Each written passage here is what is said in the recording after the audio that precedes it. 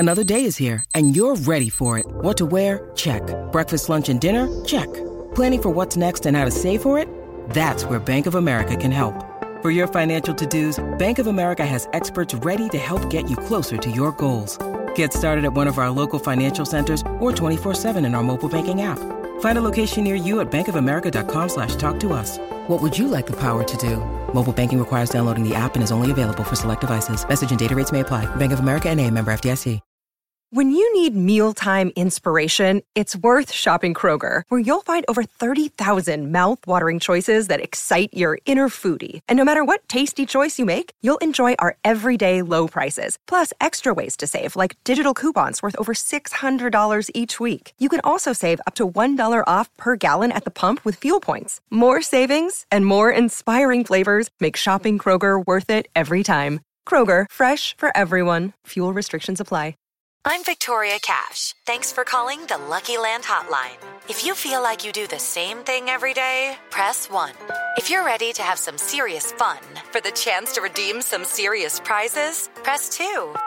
We heard you loud and clear. So go to LuckyLandSlots.com right now and play over 100 social casino-style games for free. Get lucky today at LuckyLandSlots.com. Available to players in the U.S., excluding Washington and Michigan. No purchase necessary. VGW Group. Void where prohibited by law. 18+. Terms and conditions apply. Hello and welcome to the Last Word on Spurs. We do hope you're keeping very, very safe and well.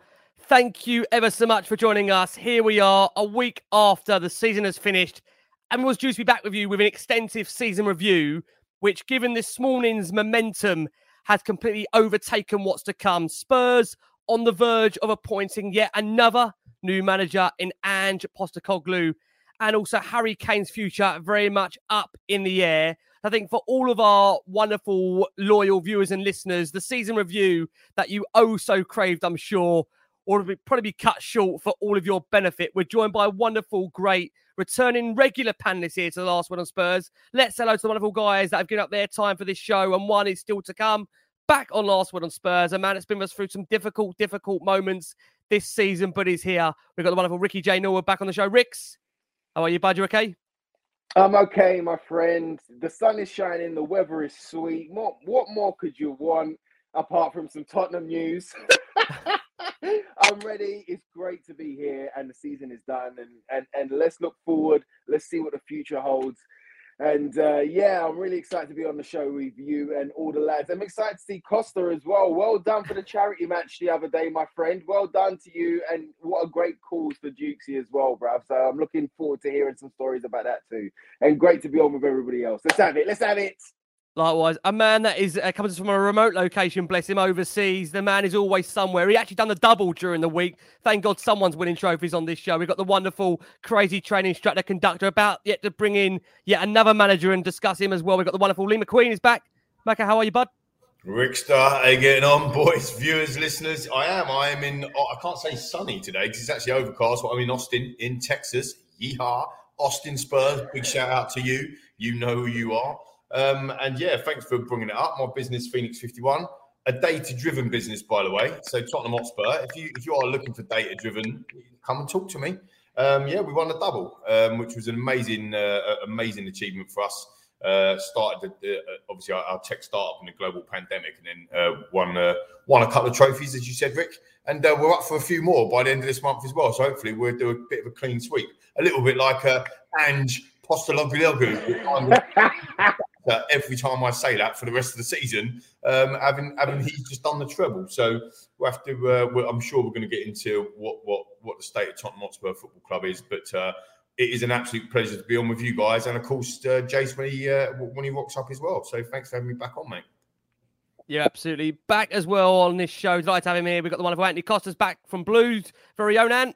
How are you, mate? Another manager, mate, you're overseeing on this show. God. Yeah. Lee,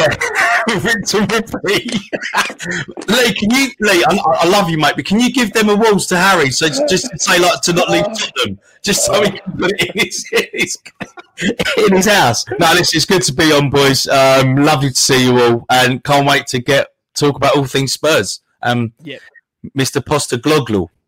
Yeah, It's Angelos Postecoglou. That's his name. He's one of my own. If there's anyone who's going to be able to understand a bit more of that, it's going to be the Ricky Sachs and the Anthony Costa. You can't make it up, can you? You can't make up, I love that, Frank. married to a Greek over 5 years. It was at some point going to come full circle. We end up having a Greek in charge. You just can't make it. Rix will definitely relate to that as well, bless him. Frank, love to have you back on Last One on Spurs, mate. When we obviously got in contact with you, it was a season review. That has now slightly changed due to the nature of the last 24 hours. Frank, you look excited. Are you excited? Yeah, well, we're obviously going to go through the thick of it, but a lot has changed as it does so often and far too often in recent times at this club. But yeah, it's been a good day. I've been eating Vegemite, watching Neighbours reruns, listening to Carlos in preparation for the appointment. No, that's so stereotypical. We'll obviously get into it, but yeah, it's interesting times at Spurs at the moment, and I think tomorrow we'll probably get the news because it seems all the sort of pre-media outlets, I call pre-media, so your Fabrizios who get it before the mainstream media, put it out there, Ornstein, have all confirmed that this is our next manager. So obviously we'll go straight into it after the hopefully very short and brief season review. Lee, let's kick things off with you for this season review as we quickly try and navigate our way through so we can discuss potentially Tottenham Hotspur's new manager. It was a season that promised so much for Tottenham following the positive end to last season, yet it was anything but, with a culmination of factors contributing to a real slog of a campaign, and having crashed out of all 3 cups in once again disappointing fashion. Spurs, of course, also failing to qualify for Europe for the first time in 13 years, in a campaign that descended into real utter chaos, in which again it feels like the club faced yet another major rebuild, as we know they look to turn to Ange Postecoglou to potentially solve that. There was so much optimism going into the season, given how things ended of 21-22 under Antonio Conte, of course, claiming 4th place at the expense of Arsenal, and that really set the groundwork early on for Spurs to start building that ideal squad for Antonio Conte in his first full season in charge. Spurs bolstered their options by making 6 signings to lay down a marker to the sides around them. There was a mix of Premier League proven and experienced players, with Ivan Perisic coming through the door on a free, Richarlison in a 60 million deal, Yves Bissouma joined for 35 million, goalkeeper Fraser Forster came in, as well as English youngster Jed Spence, and so did Barcelona centre-back Clement Longley on loan, along with promising wing-back Destiny Aduji, who was loaned back to Udinese for the season, while Christian Romero's loan from Atalanta was made permanent. I think it was fair to say there was real optimism around the camp that after spending well over 100 million for this latest set of players, this was the opportunity to really end that barren run of silverware. And Conte had talked about the fact there was a need to rebuild the club for the long time, and there was hope that would actually lead that way. We saw a whole host of names go out the door. Tungi Ndombele, Steven Bergwijn, Giovanni Lo Celso were cut from the ranks, mostly on loan. But Lee, looking back now, just would love to get your thoughts on what you made at that time over the summer, and whether you felt that real genuine optimism heading into the previous season now. Well, I mean, as you're just going through that, it feels like it was about 3 seasons ago, doesn't it? That does not feel like it was this season. It just, that's mental. Like, it's craziness. Crazy train. But also, as well, we did have a big say in the title race. We rolled over for Arsenal twice to give them 6 points. So that was a big say, wasn't it? Do you know what I mean? And I know you're watching and listening. You can't be losing to Arsenal at home. Don't care how bad our team is. You can't be doing that. But we did. Yeah, it's just weird. We had our best ever start to a Premier League season. I think we had 23 points after 10 games, 2.3 points per game, obviously, which is the highest and best Premier League start ever for Tottenham Hotspur Football Club. And then fast forward to the end of the season, and we've given away more goals than any other Premier League Tottenham team in 32 years. I think we conceded 63 goals. And one of the comments, I didn't catch your name, sorry, buddy, but one of the comments just said, I love Ange, but we're going to have to get some reinforcements in defence because he plays so high up attacking football. We conceded 63 goals this season in the Premier League. What are we going to do with Ange? So I think, from a summary perspective, I know you want to get onto Ange in a bit, right? But in a summary point of view, massively disappointing for our season. When I think there was in the green room at one of our shows, certainly on our WhatsApp group, we talked about what our expectations is after that first 10 games. And it wasn't really about we're going to win the title, but it was much around we have to beat our biggest ever points total. That has to be and I remember Jason and I having a really good conversation about it. It's going, look, if we've got 23 points after 10 games, we're right on track here to be beating 86. And what do we get? We got 60. We had a 22-point swing from Arsenal from the season before, 20 in one season. So this is what makes me laugh when Antonio Conte was coming out in press conferences constantly, by the way, saying we can't do this, we won't be able to do that. It was a miracle if we can do this. We can't. A very negative connotation comments, right? And he was saying you don't get a 20-point swing or 15-point. No, you do. Because Liverpool done it a few years ago, as I keep banging the drum about, and everybody got behind them and look what happened to them. And Arsenal just done it to us, 22-point swing. So the general feeling going into the season with that transfer window, with everyone puking at the side of the pitch in their pre-season and everyone really fit and Eric Dyer looking ripped like a machine and the cheese board that is Perisic and as Crackers named him. And, we were massively fit, best start to a Premier League season. You're thinking, here we go. But, I have to say, and I have to put on record, I know we've talked about this a lot on the show, but circumstances did make a difference. Losing Jean-Pierre Vetrone was huge. And then Vialli for Antonio Conte. And that period of time running up to the World Cup, it was really, really tough. But having said all of that, we were still in, I think, top 4, maybe even top 3 going into that World Cup scenario. And we should have come back better. And it was the decisions, in my opinion, and I know it's your opinion, Ricky, as well, of the club, whereby we still got Harry Kane, didn't sort his contract out free then. Antonio Conte is going to stay. Is he not going to stay? Nothing was on their contract. And we've subsequently heard that Daniel Levy didn't want to rock the boat or poke the nest with Conte. But that contract situation with Conte should have been sorted during the World Cup for us to come back. And then Decky's injured, then Bentancur, and it was just a spiral out of control, wasn't it, Rick? And it has spiraled completely out of control. And as we talk today, 70 days is today since Antonio Conte was sacked or mutually agreed to terminate his contract on March the 27th. Today is the 70th day, and we still don't have a manager. And we do love a record, Spurs. We're only 2 days away from another one. Ricks, steering the show over to you. It's barely believable now to think, but Tottenham were unbeaten in those first 7 league games and lost only, and it never can be only, to Arsenal in their first 10. It did coincide with Tottenham Hotspur's best ever start to a Premier League season, and Spurs on that opening day were in dreamland. They picked up where they left off with a 4-1 demolition of Southampton, which sent Spurs to the very, very top of the Premier League, albeit temporary. But Game 2 was a game in which we saw fireworks really emerge for Antonio Conte.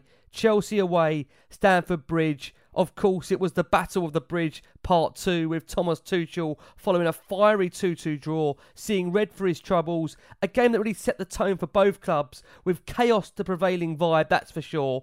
And then we saw once again flared tempers had calmed and attention soon to be on the field for Conte's revolution, with Spurs picking up 23 points from their opening 10 games of the season, including a 7-match unbeaten streak as I referred to there, with that only 1 loss against Arsenal. It was our best ever start to a season for 59 years. So really intrigued, Rick, to get to go back now in time and think about how you felt at the start of the season and how Spurs made you feel on that really decent start to the campaign. My prediction for that season going into it is that we was going to be second at a minimum. Do you know what I mean? And yes, that was overly optimistic and overly enthusiastic about what was happening. But I started to buy into the change and that kind of message that was being put out by the club about the change. If we're going to go for this win now, manager, we're going to give him the players that he wants. We're going to give him them early.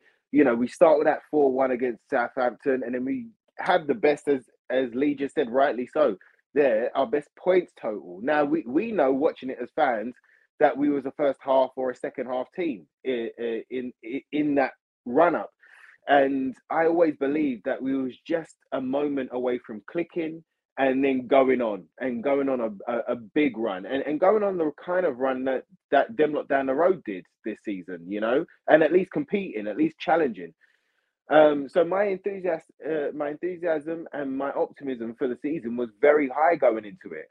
First time that we but made signings on the opening couple of days of the transfer window.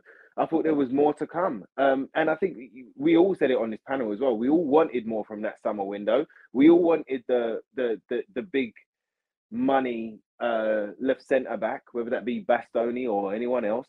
Bastoni. I know. We should have done it. Should have done it when we had the opportunity. But this is what we are. This is what happens. Do you know what I mean? And where would we have been if we actually went out and kind of got that business done in the summer?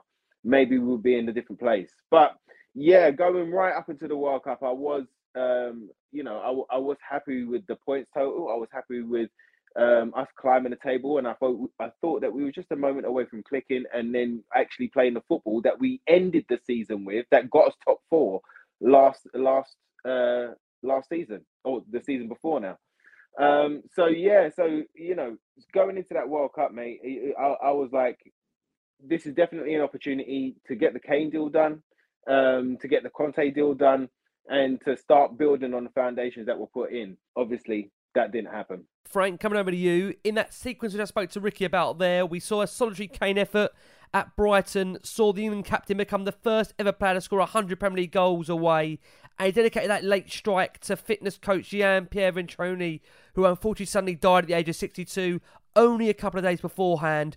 And at this time, Spurs actually were largely struggling to make waves in that Champions League group. They won just 2 of their opening 5 group games, along with being denied a last gasp winner at home to Sporting, landing Conte on the naughty step once again for yet another explosion of emotion. However, with Christian Cellini on the touchline, a dramatic Pierre-Emile Højbjerg strike put Marseille to the sword on the final match day to send Spurs through as group winners, and equally tense comebacks over Bournemouth and Leeds came either side of that success in France, as did more knockout heartbreak for Tottenham in the third round of the EFL Cup exit to Nottingham Forest. I just wonder, Frank, looking back now, whether that exit to Forest and the way Spurs were playing around that time, we mentioned, of course, the Leeds, the Bournemouth games, whether you just saw there, partly the cracks beginning to form in this Spurs side and how that season did start to unfortunately unravel. Unfortunately, and again, the expectation after the Norwich game, and I mentioned off air this time last year doing the show, the optimism going into the season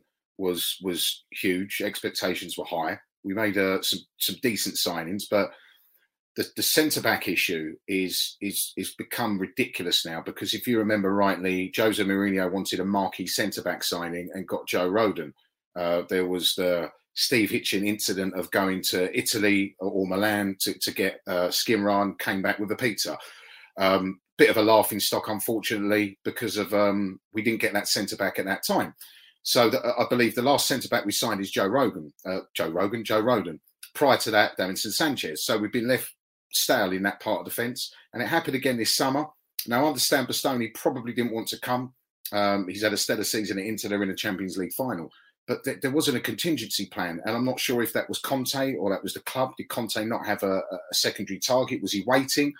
We'll never know, I don't think. But to go into that season with one loan signing at centre-back, that's the first sort of sign of danger for me, because we all felt and we all knew that we needed that marquee centre-back to play with Romero. And obviously with playing 3 at the back, it was even more apparent that we needed another centre-half. So when the cracks started to appear, if you think, again, going back to the expectation, that the record of Conte's first full seasons in charge at clubs, that lifted expectation as well. We were discussing the fact that this is his first full season at Spurs. He's got an unbelievable record when he has that full season in charge. And I think the cracks started to appear when he lost his dear friend. And again, only at Spurs could we lose during the season a member of the first team coaching staff. I can't remember. Has that happened to another Premier League club before? Have they lost a direct first, not one on the periphery, one of the main core first team staff? Has that ever happened to another Premier League club, Rick? I don't think it has. That, for me, obviously, that's so hard to get over. This is a guy that coached Conte when he played for Juventus. So he's known him for 30 plus years. And however strong you are, whatever character you are, that has to have an impact on your decision making, clarity of thought.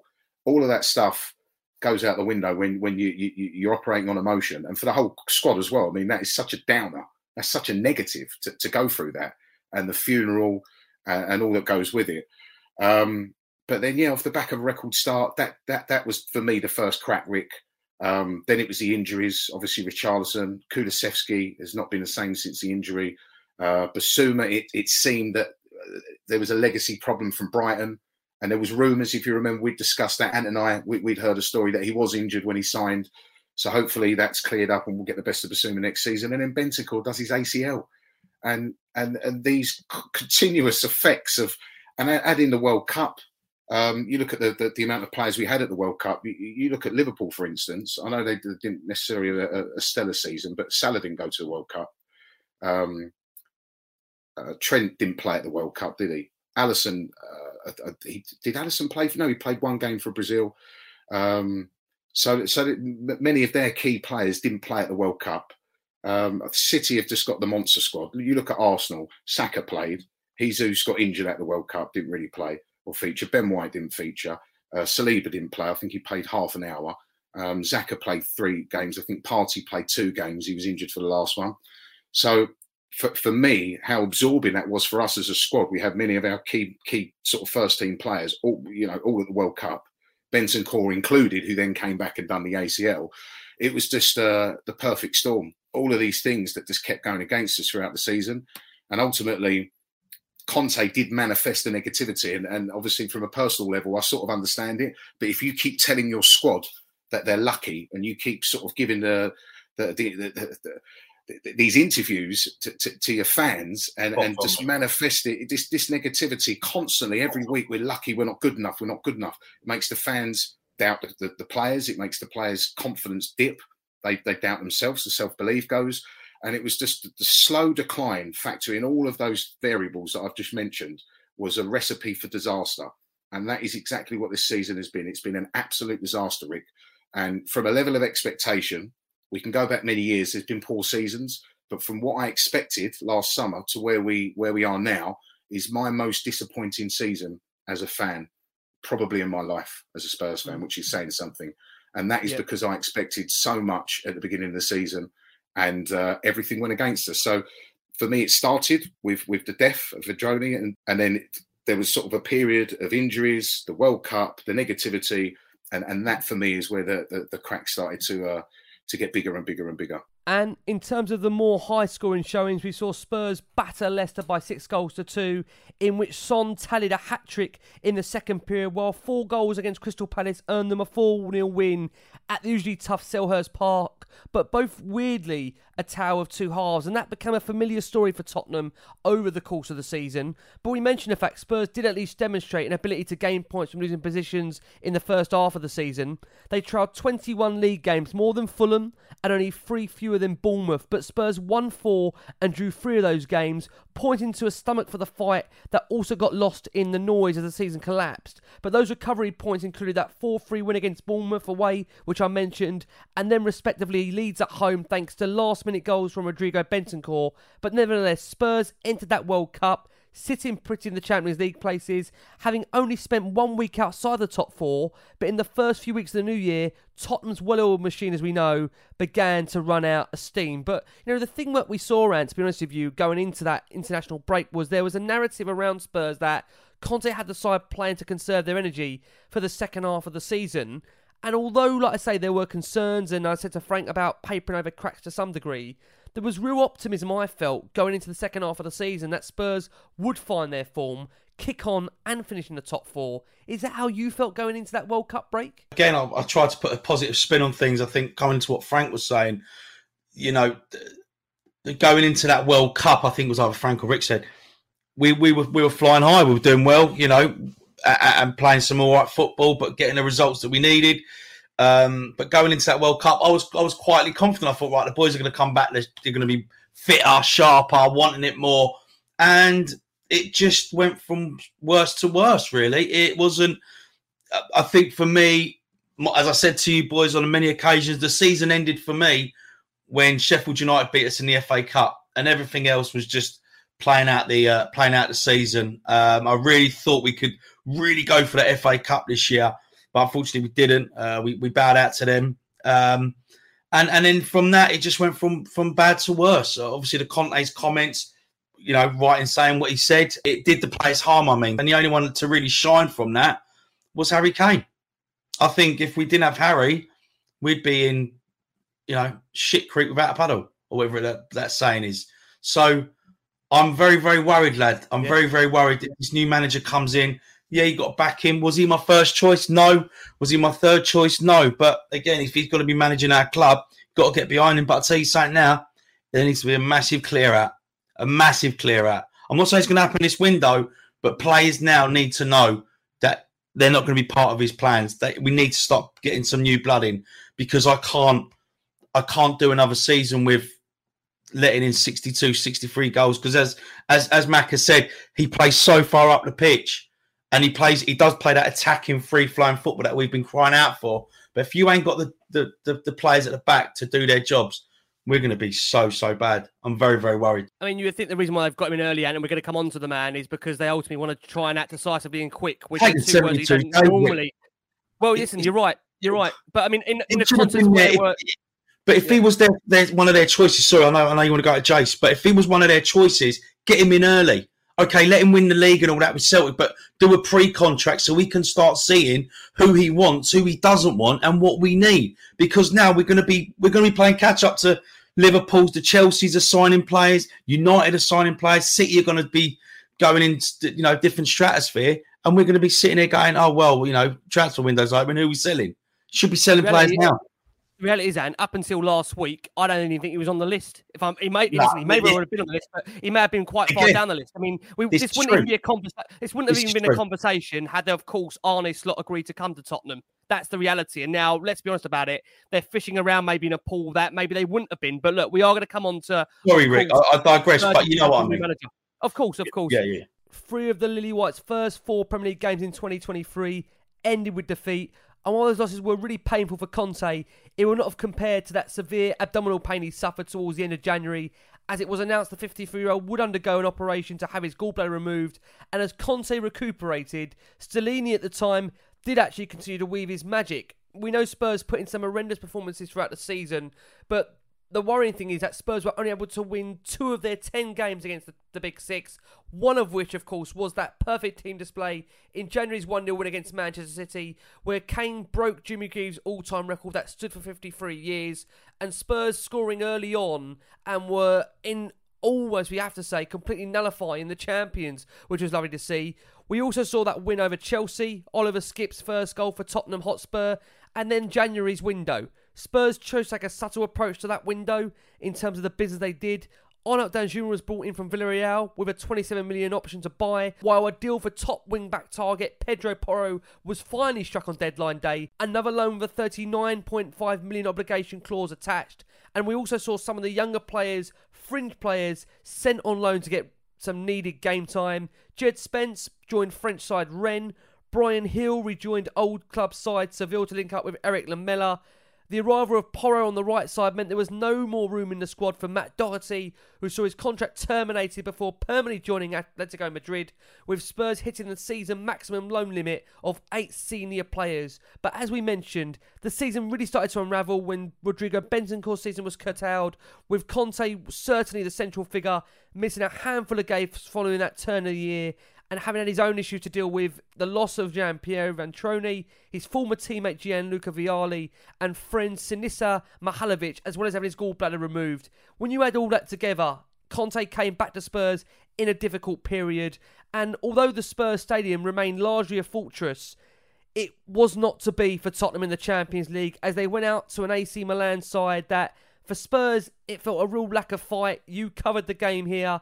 And then only a few days beforehand, we crashed out of the FA Cup 5th round to Sheffield United as the wheels well and truly come off. A lot there to cover, Jace. I'm sure you're going to pick up mostly on the negatives, but I'd love to get your thoughts on that long period of that season I mentioned there, from the Chelsea win, the of course, Man City win, and how things badly tailed off up until the AC Milan, Sheffield United exit. Yeah, AC Milan was a real disappointment, wasn't it? To not really. I don't think we had a meaningful effort at goal in either leg. I think it was the late Kane header, wasn't there? It was about it over what best part of 200 minutes of football. So famous, of course, for bringing Davinson Sanchez on, although that wasn't why we got knocked out the cup. I mean, it was just the final straw, I think, for people. But to not have a meaningful effort on target for the best part of 200 minutes. You know, the defeat in Milan wasn't a catastrophic one. You thought, well, you know, it's the first leg and Tottenham should be able to come back from that. But we just, you know, the game was so flat at Tottenham, wasn't it? It was just that sense of it's. I mean, I think the horror of losing at Leicester at home by then as well. That's one of the blackest days of the season. I think we lost 4-1 at a relegated team, and we just never recovered from that. And was Sheffield before Milan? I can't even remember now. Did you say Sheffield was before Milan? Yeah, that was in amongst those things. Week, wasn't it? Yeah, it was. So there you go. It kind of you had the knock-on factor then, wasn't it? Confidence was down, belief was down. I think the crowd was pretty flat. It just felt like the season was drifting. Everything was resting on Milan. But we just that's the thing. If you're going to go out these competitions, the same at Sheffield, at least go out with the other goal, with the opposition keeper making saves or something like that. But we had nothing really on offer at Sheffield, and we had nothing on offer in 2 legs to Milan. And it just kind of summed up everything that happened after Christmas. It is Ryan here, and I have a question for you. What do you do when you win? Like, are you a fist pumper, a woohooer, a hand clapper, a high fiver? I kind of like the high five, but if you want to hone in on those winning moves, check out Chumba Casino. At ChumbaCasino.com, choose from hundreds of social casino-style games for your chance to redeem serious cash prizes. There are new game releases weekly, plus free daily bonuses. So don't wait. Start having the most fun ever at ChumbaCasino.com. No purchase necessary. VGW Group. Void where prohibited by law. See terms and conditions. 18+. With Lucky Land Slots, you can get lucky just about anywhere. Dearly beloved, we are gathered here today to... Has anyone seen the bride and groom? Sorry, we're here. We were getting lucky in the limo and we lost track of time. No, Lucky Land Casino, with cash prizes that add up quicker than a guest registry. In that case, I pronounce you lucky. Play for free at LuckyLandSlots.com. Daily bonuses are waiting. No purchase necessary. Void where prohibited by law. 18+. Terms and conditions apply. See website for details. Hello, it is Ryan, and we could all use an extra bright spot in our day, couldn't we? Just to make up for things like sitting in traffic, doing the dishes, counting your steps, you know, all the mundane stuff. That is why I'm such a big fan of Chumba Casino. Chumba Casino has all your favorite social casino-style games that you can play for free anytime, anywhere with daily bonuses. That should brighten your day a little. Actually, a lot. So sign up now at ChumbaCasino.com. That's ChumbaCasino.com. No purchase necessary. VGW Group. Void where prohibited by law. See terms and conditions. 18+. Yep. I'm glad you didn't talk about Harry's moment against Man City, because obviously we're going to come over to Harry in a bit more detail towards the end of the show and where his future does lie. But Lee, if I can turn around back to you, we're going to try and, like I say, wrap up this season review. I know many are asking in anticipation on thoughts on, of course, Spurs' incoming manager, which he may be incoming, we shall see. Right. Now, Lee, it just feels mad to even read this out and let them say it, but Conte was nominated for February's Manager of the Month, with Spurs winning 4 of the 5 league games, although the only one he was present for was that shambolic, horrendous 4-1 demolition at Leicester City and a Champions League exit against AC Milan, which Conte's team barely bothered to attack, as I mentioned to Jason. And in his final 5 months, quite damning, that included the World Cup break. Spurs went on a run where they lost 8 of the 16 games, where routinely, we have to say, we were awful in that first half of matches and were occasionally saved by Harry Kane when he had the opportunity to do so. Stellini actually did initially get the side playing well to a degree, but the dip in form coinciding with Conte's return to the dugout would see Spurs' season turn firmly on its head, with that 3-3 draw at Southampton, having thrown away a 2-goal lead to draw it in the very, very last minute. Conte mercilessly attacked his selfish players in an absolutely bewildering press conference, as well as appearing to point the finger at the owners for Spurs' trophyless streak, which now stands at 15 years. Conte said many things in that press conference. He said he saw selfish players who didn't want to play under pressure. They don't want to play under stress. Tottenham's story is this: 20 years, and there is the owner, and they've never won something. I mean, Lee, me reading that, it feels like it's untenable. There probably wasn't any way back. I think we all feel that many of the things Conte said there were true, and we're pleased that he said them, but ultimately, there's no way that couldn't have cost his job, could it? Yeah, for sure. And I think we know subsequently, obviously hindsight, because we now know widely reported that Daniel, as I mentioned in my prelude right at the beginning, that Daniel didn't want to rock the boat because he felt that Conte was the best man still to get us into the top 4. And so he let him carry on doing his press conferences or whatever, where he's basically begging to be sacked. Like, he was literally going to his press conferences, he's going, "Sack me, please," because that's what he wanted. It was a crazy scenario. Again, going back to, it could have been so different after the World Cup, offering him a new contract, bedding him in. It could have been so different. So the mood could have been so different. But yeah, he wanted to go. And, I mean, when you're reading them stats out, Rick, it's embarrassing, isn't it, lads, viewers and listeners? Like 50% lose rate. Like, we lost 50% of the games. And most of them were against bottom 6-7 sides. I was at Sheffield United. Ant said, you just said, Ant, it was your break point. It was definitely my break point. I was at Sheffield United. I was at Wolves away. We should be winning these games. It was a fucking nightmare week. That was absolute nightmare. And then obviously, Jason mentioned about Milan as well, and going and then losing at home to Bournemouth subsequently during that period of time. Like, that Southampton 1-1, it's 1-1. Southampton 3-3. That draw. Drop points again. I mean, we're only 11 points outside the top four. Like, go and have a look at the table. Only 11 points. You look at the games that we were shocking in. And that's not about shoulda, coulda, woulda, who one of my good friends, Beverly Knight, wrote and sung all them years ago. Shoulda, coulda, woulda. That's FC, innit? Shoulda, coulda, woulda FC. That's who we are. But, I think that when you look at some of them games that we did lose or drop points in, we were in positions to win them, like in the 93rd minute or in the 94th minute of the game. Like, we should be beating Southampton, shouldn't we, guys? Viewers and listeners, 3-1 up with like 5 minutes to go, whatever it is. We should be winning that game. So it's not about, on paper we should beat them. In game, we should be beating them. So to drop them 11 points and then subsequently be 11 points outside of the top four, it's embarrassing, Rick. It's actually embarrassing. And then, which I'm sure you're going to touch on now, so forgive me, but I hand back over, the absolute, excuse my French please here, shit show of putting Stellini in charge and then getting rid of him and getting Mason in. I mean, what is going on? We had 3 managers in the last 10 Premier League games. We've gone from the best ever start to a Premier League season, our first Premier League 10 Premier League games, to our last Premier League 10 Premier League games being absolutely shambolic. Lee, I've just seen on, sorry, Rick, so seen on the comments here, Mark, he's saying Dyer's mistakes cost us 12 points. One man cost us 12 points. Hugo would have been 9. I think Hugo would have been 9, possibly. So that's 20 points. There's a title charge there. Just add them points on this. That's what I mean. You know what I mean? Just alone from individual errors. Press have actually alluded to, individual errors have cost us. Now, regardless of style of play, it has been turgid at times to watch, particularly in the latter part of the season. Individual errors have been the Achilles heel for this team this season. And I think Anne mentioned earlier, whoever comes in as manager, if it is Postecoglou, there has to be this clear out, because we cannot persist. I mean, the definition of insanity is doing the same thing over and over again and expecting different results. We cannot continue to do this. These individual errors, the players who commit them have to be weaned out the club. Again, it's not right. If they don't fit, it's not right. And I'm wondering whether a lot of people are saying this, sorry, Rick, if Ange's going to come in and do that, because that's what it needs. It needs somebody to have the cojones to come in and go, right, you're gone.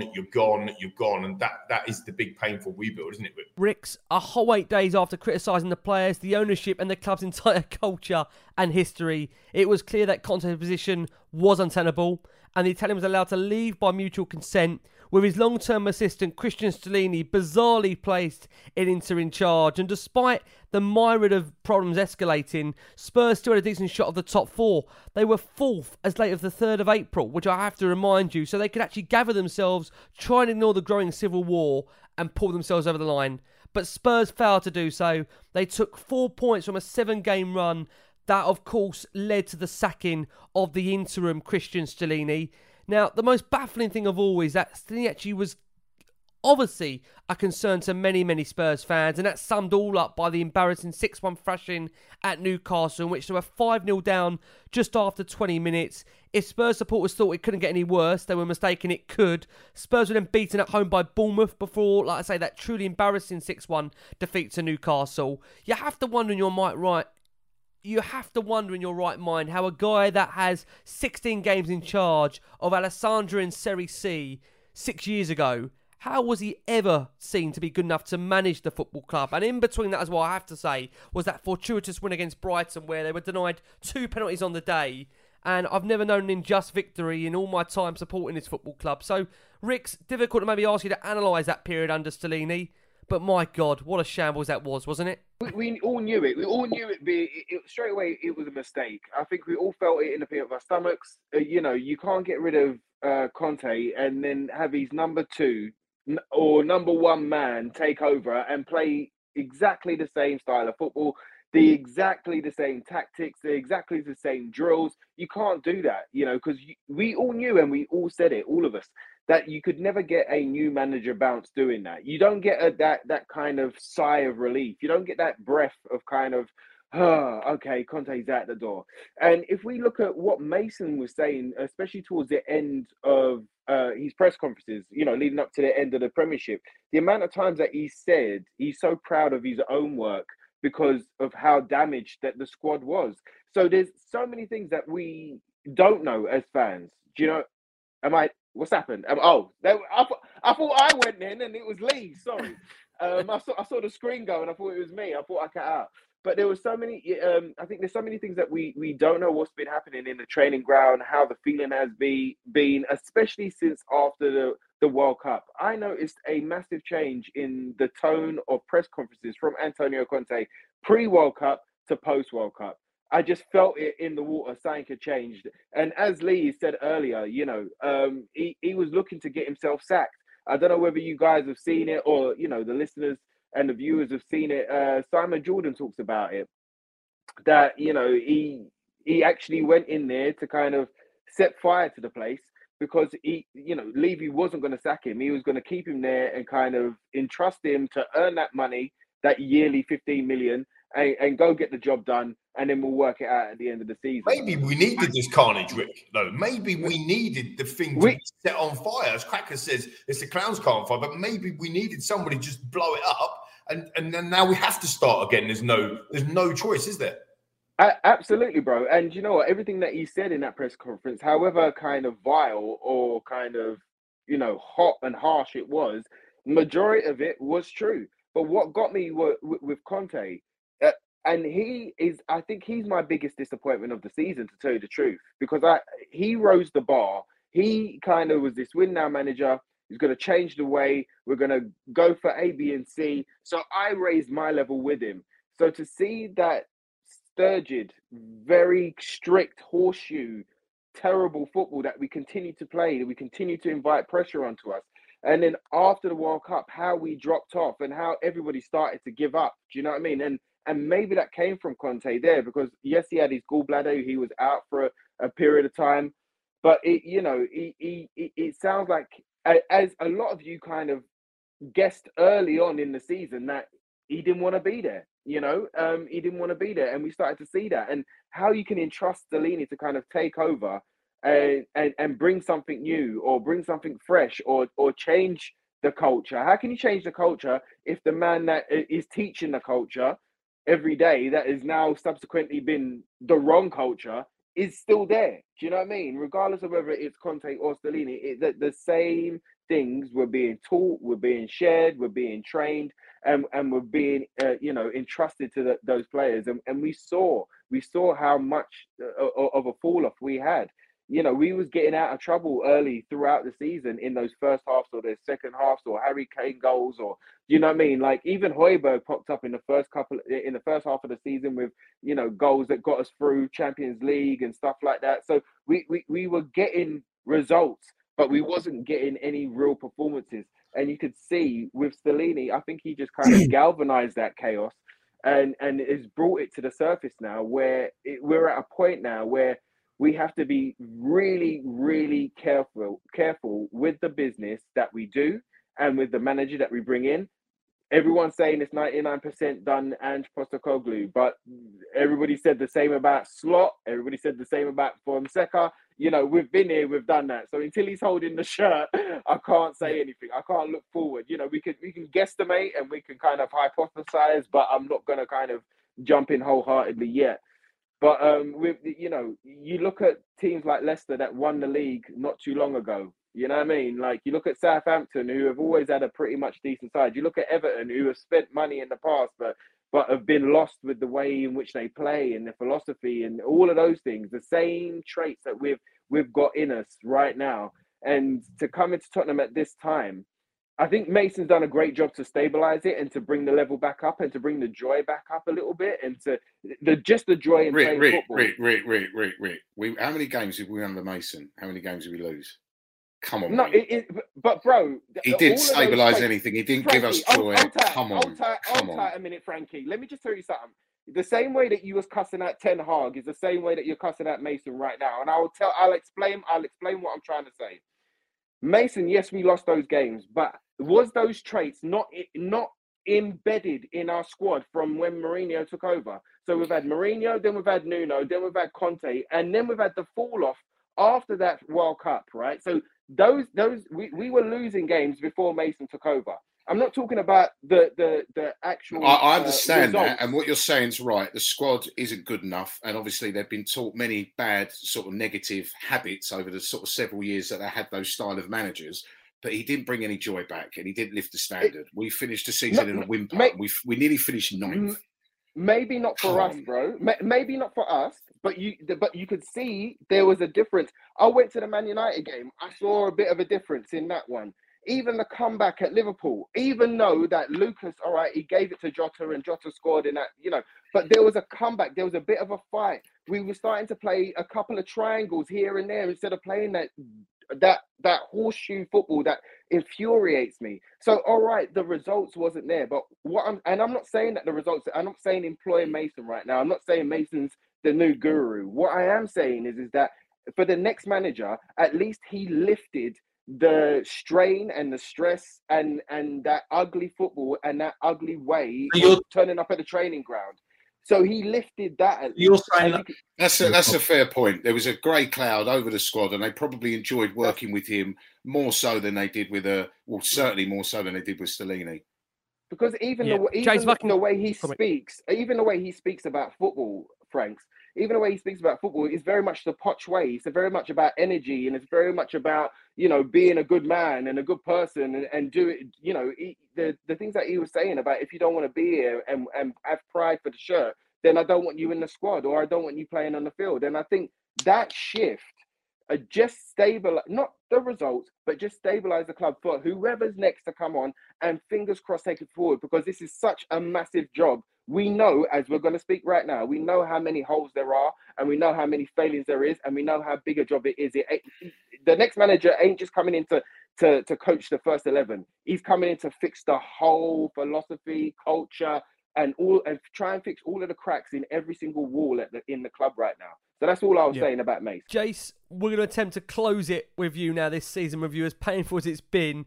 We saw disdain towards Daniel Levy hit new heights as there were fleeting rumours of a takeover from Iranian-American billionaire Jam Najafi, but unfortunately they were quickly dispelled by the Spurs chairman. In between this, we had under fire chief Fabio Paratici keeping really his role despite real concern over this worldwide suspension, which inevitably would lead to him resigning from his role in charge. The madness didn't end there though. Spurs went 3-0 down at Anfield inside 15 minutes. They fought their way back to 3-3, only of course then to deny themselves with a last minute winner for Liverpool by Jota. And that mood in North London actually briefly improved for a little bit of a period. We saw Kane overtake Wayne Rooney in the Premier League's all-time goal-scoring charts with his 209th goal against Crystal Palace. But what followed was a subsequent 2-1 loss to Aston Villa, which prolonged our winning streak on the road to 9 games, ending any chance of Champions League qualification. And unfortunately, that was followed up by a 3-1 home defeat to Brentford, which was also seen to have an incredibly muted awards ceremony. And of course, Spurs overall losing 5 of their final 8 games, slumping to an 8th place finish, their worst position since 2008-2009, and their lowest position for 13 seasons, and missing out completely on European football, despite, of course, that final away win at Leeds at the end of the season, relegated Leeds. Jace, what a season. I'm sure we're glad it's over. Give me your summary on the back of all that, if you can put it into some kind of context for us. Well, I'm pleased we missed out on the European checker trade, that's for sure. So, I think, thank God we missed out on the dog shit, numbers on the shirt competition. But no, it's it petered out. You know, the kind of the thing that leads summed the season up, didn't it? Lucas Moura finishes his career with a brilliant goal, having cost us a lot at Everton, and then immediately we got to 3-3 at Liverpool. It cost us again. So that kind of sums up Lucas Moura's time as well, didn't it? And just there were so many little bits in the season that summed individual players up, individual mistakes. You know, Romero missing at the end of the season, but fit for Argentina again, and all those types of things. That just, you know, just a shocking way for the season. And I think we were all quite glad that final whistle went at Leeds, and you think, right, season's done. Whatever, you have to accept whatever position you're in. At least that lot down the road didn't rub our noses in it by having a bus parade around the streets of North London. And you just have to try and rebuild over the summer. I still look at the summer and think we missed out on the Champions League by 11 or 12 points. And yes, Liverpool will be stronger and Chelsea will be stronger. And, you know, everyone will sign players that immediately make them so much better, like Darwin Núñez made Liverpool so much better last year, like 600 million made Chelsea so much wonderful football last year, like Anthony and Varane and all that made, and Casemiro made Man United so much better last year, but they'd lose by 7 and lose by 6 and lose by 4 at Brentford. So, you know, we shouldn't be too down going into the summer. All we've got to do with 3 weeks next year is find those 12, 13 points. And I think there's as much chance of us finding 13 points as there is of Chelsea finding 30 points. We shall see. Can I just say, great points there, Jace. Very good points on all of that. But it is, isn't it? Everyone's going to be instantly stronger because they bought a player. But it doesn't always work that way, does it? It just doesn't. No. Like we just said as well, just on that point, like we just said, Brighton, absolutely brilliant. Zerb, brilliant. Like their squad, everything. Paul Barber, I love him. Brilliant. We finished 2 points behind them after an utter shit show of a season. And if we go and get that extra win or that extra, you know, it's a completely different story. 11, 12 points to find. And I guarantee we'll finish above them next year. Yeah, I'll guarantee it. Me too. Totally with you. We will. Hi everyone, Crackers here with the rundown for your upcoming events. Friday the 19th of May, Hardwick AFC have a fundraiser evening with Dean Saunders at Hardwick Social Club in Gloucestershire. Friday the 26th of May, H2O Promotions have an evening with Razor Ruddock at Dartford FC. Saturday the 23rd of June, Michael Dawson is at Hereford FC for the Herefordshire Official Spurs Supporters Club. And Thursday the 14th of September, the one and only Alan Brazil is at Mumbai Square Restaurant near Liverpool Street Station in central London. That's an evening with Alan, a 2-course curry meal, meet and greet, and everything else you get with such a great evening. Please go to closeencounter.events for further details and tickets. So there you go. I'm at Mr. Cracknell across the socials, where I'll put up details of all these events, posters, etc. Cheers then. Frank, it's time for the big debate here on Last Word on Spurs. It's time to talk about Ange. Tottenham Hotspur are on the verge of appointing Ange Postecoglou as their new manager. We understand talks have advanced over these last couple of days, and Postecoglou himself has informed Celtic he would like to leave the football club and join Tottenham Hotspur. 2 summers ago, it took Daniel Levy 76 days to appoint Nuno Espirito Santo, only for him to be sacked 93 days later. In terms of what Tottenham need, you could probably say we need everything from top to bottom. A strategy that aligns with the club's values, a new director of football, and a new manager who can work together towards with goals. And Spurs really do need somebody that's going to come in, bring a fresh approach, and ultimately have a form of identity to their playing style and game management. So I'm really keen to know your thoughts, Frank, on whether you feel Ange Postecoglou is the right man for the job. And I would love to know from you just how far up, if he was ever, on your list of candidates for this role. He wasn't on the radar. I'll be totally honest about that. And I don't think he was on anyone's list. Perhaps many, I don't know. There's many conflicting and polarising opinions on Ange Postecoglou. Now, I have watched Celtic play, and they play dynamic, interesting football, all-out attack, all guns blazing. and I understand he's doing it with Celtic in the SPL. One thing I will say is the Celtic fans seem to absolutely worship and adore him, and they've won everything in the last 10 to 12 years, particularly with the demise of Rangers in the 2010-11, whenever it was. They've had Brendan Rodgers, Neil Lennon. They've been successful. They've won trebles, but they seem to have a special sort of place in their hearts. And the opinion that they have of Postecoglou seems to be a better opinion than the managers I've just mentioned. So that's a good, for me, that's a positive. I like the way that I like his football journey. I like the way that he's had to sort of overcome the barriers and the stigma of being an Australian football coach. And I like the way that he's progressed and pound for pound what he's done, the respective clubs and obviously the national team, but the clubs he's coached at.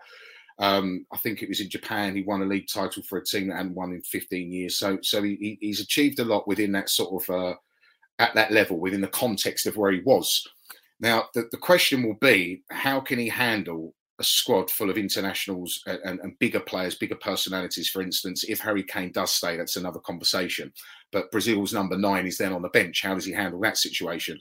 How does he handle the overhaul of this squad that it so desperately needs? How does he tell players? He seems pretty ruthless. And I hope that he takes that up to this level, because you can argue, obviously, Celtic are a huge club, and I'm not denying that, but this is the Premier League. He's coming into a fractured club at the moment. The fan base is at a multi-year low. There's this angst and negativity around the ownership. There's doubts over Scott Munn's appointment.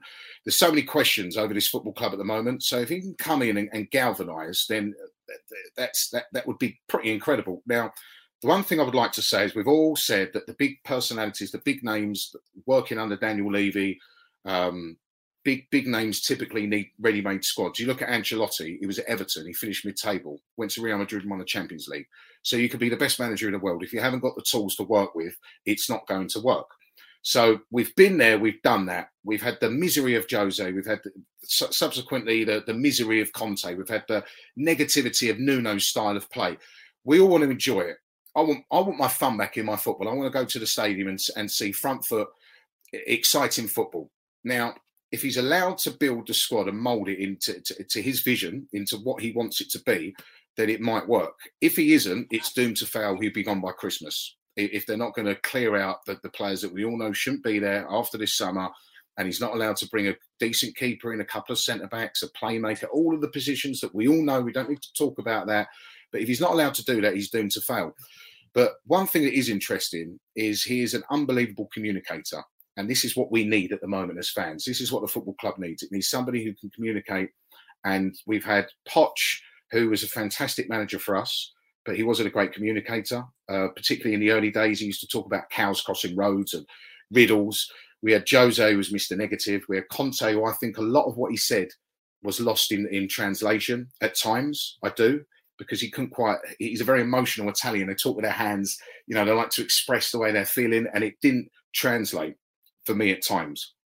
So this, for me, could be a breath of fresh air. The only thing that probably most of the fan base are upset with is that the way that we've ended up here. Many wanted Poch. I don't think he was first, second, third or fourth choice, Postecoglou. So have we sort of fumbled another managerial sort of appointment? Who knows?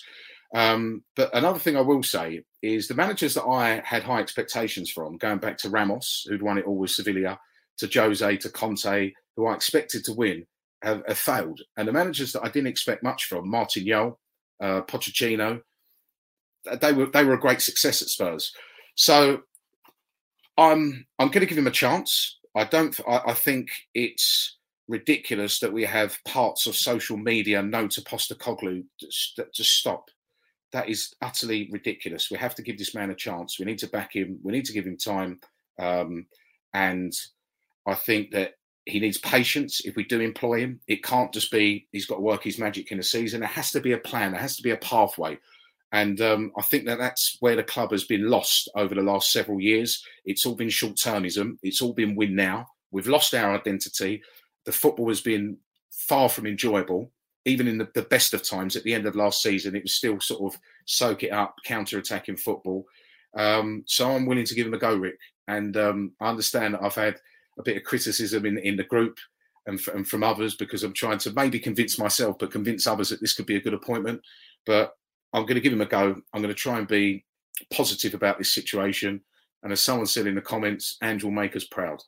You know what's interesting, Jace, if I can come over to you. You know, a comment on the screen is from Richie says, all the praise is great to hear, but will he actually be given the time to manage the same way with the restrictions and obstacles that the previous managers have had? Now, I think it's been fairly clear that ultimately Conte and Mourinho hadn't got their number one targets. And as Lee has, mentioned at the time, he brought in the link to Scott Munn, which I'm going to come to Lee in a second for. But Jason, I'll be honest about it. I think, in the group, on WhatsApp, when I've shared messages with you, I know you've been fairly underwhelmed so far by this recruitment process. Now it's becoming more real, and it appears the man is going to get the job. What's your feelings now?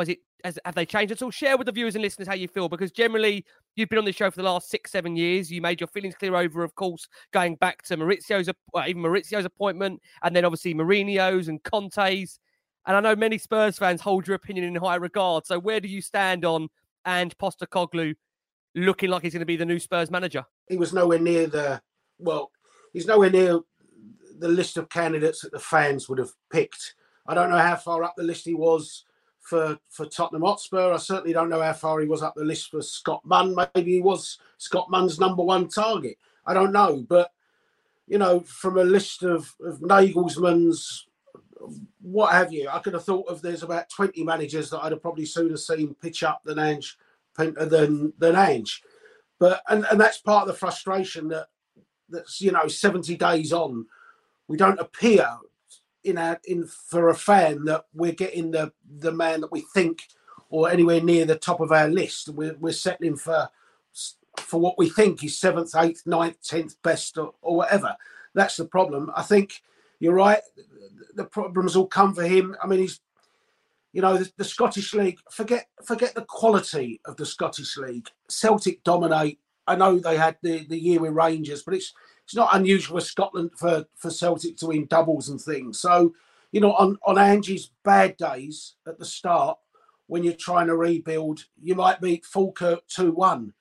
But on an Ange bad day in the Premier League, you'll go to Aston Villa and get beat 3-0.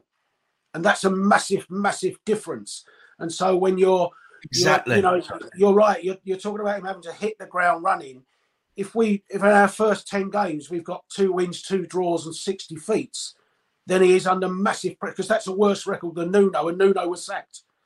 So you've got to be really, really careful that hopefully the fixture list is kind, and we get an Arsenal type fixture list at the start of the season where the big games are at home and we have some chances to settle into the season. But I think it's, and the other thing is how he wants to play. And you're right.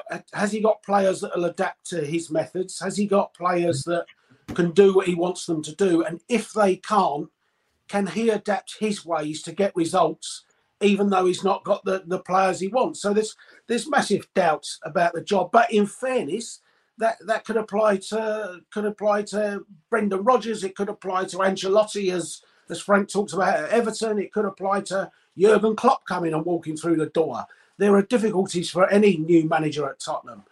We have to see what the ball do for him. There are so many bits and pieces of that squad that's broken. You can sit here and say we need a new goalkeeper, we need a new centre half. We've got 3 left backs, we've got 3 right backs. We've got our best midfield player not playing until Christmas. You've got the conundrum with Kane. Is Sonny going to be Sonny of previous years? Is he back to the Sonny of last year?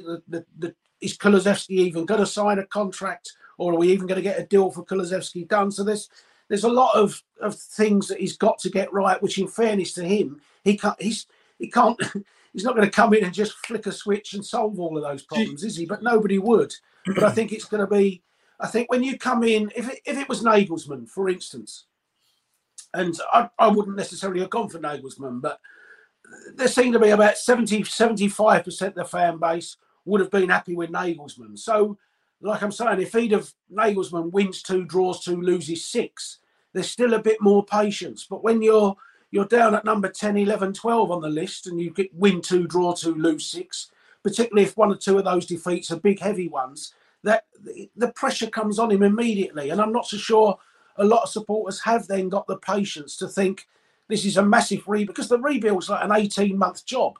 It's not an 18-game job, and the second half of the season we're flying. It's not. And this is what we always talk about, and we spoke about off air.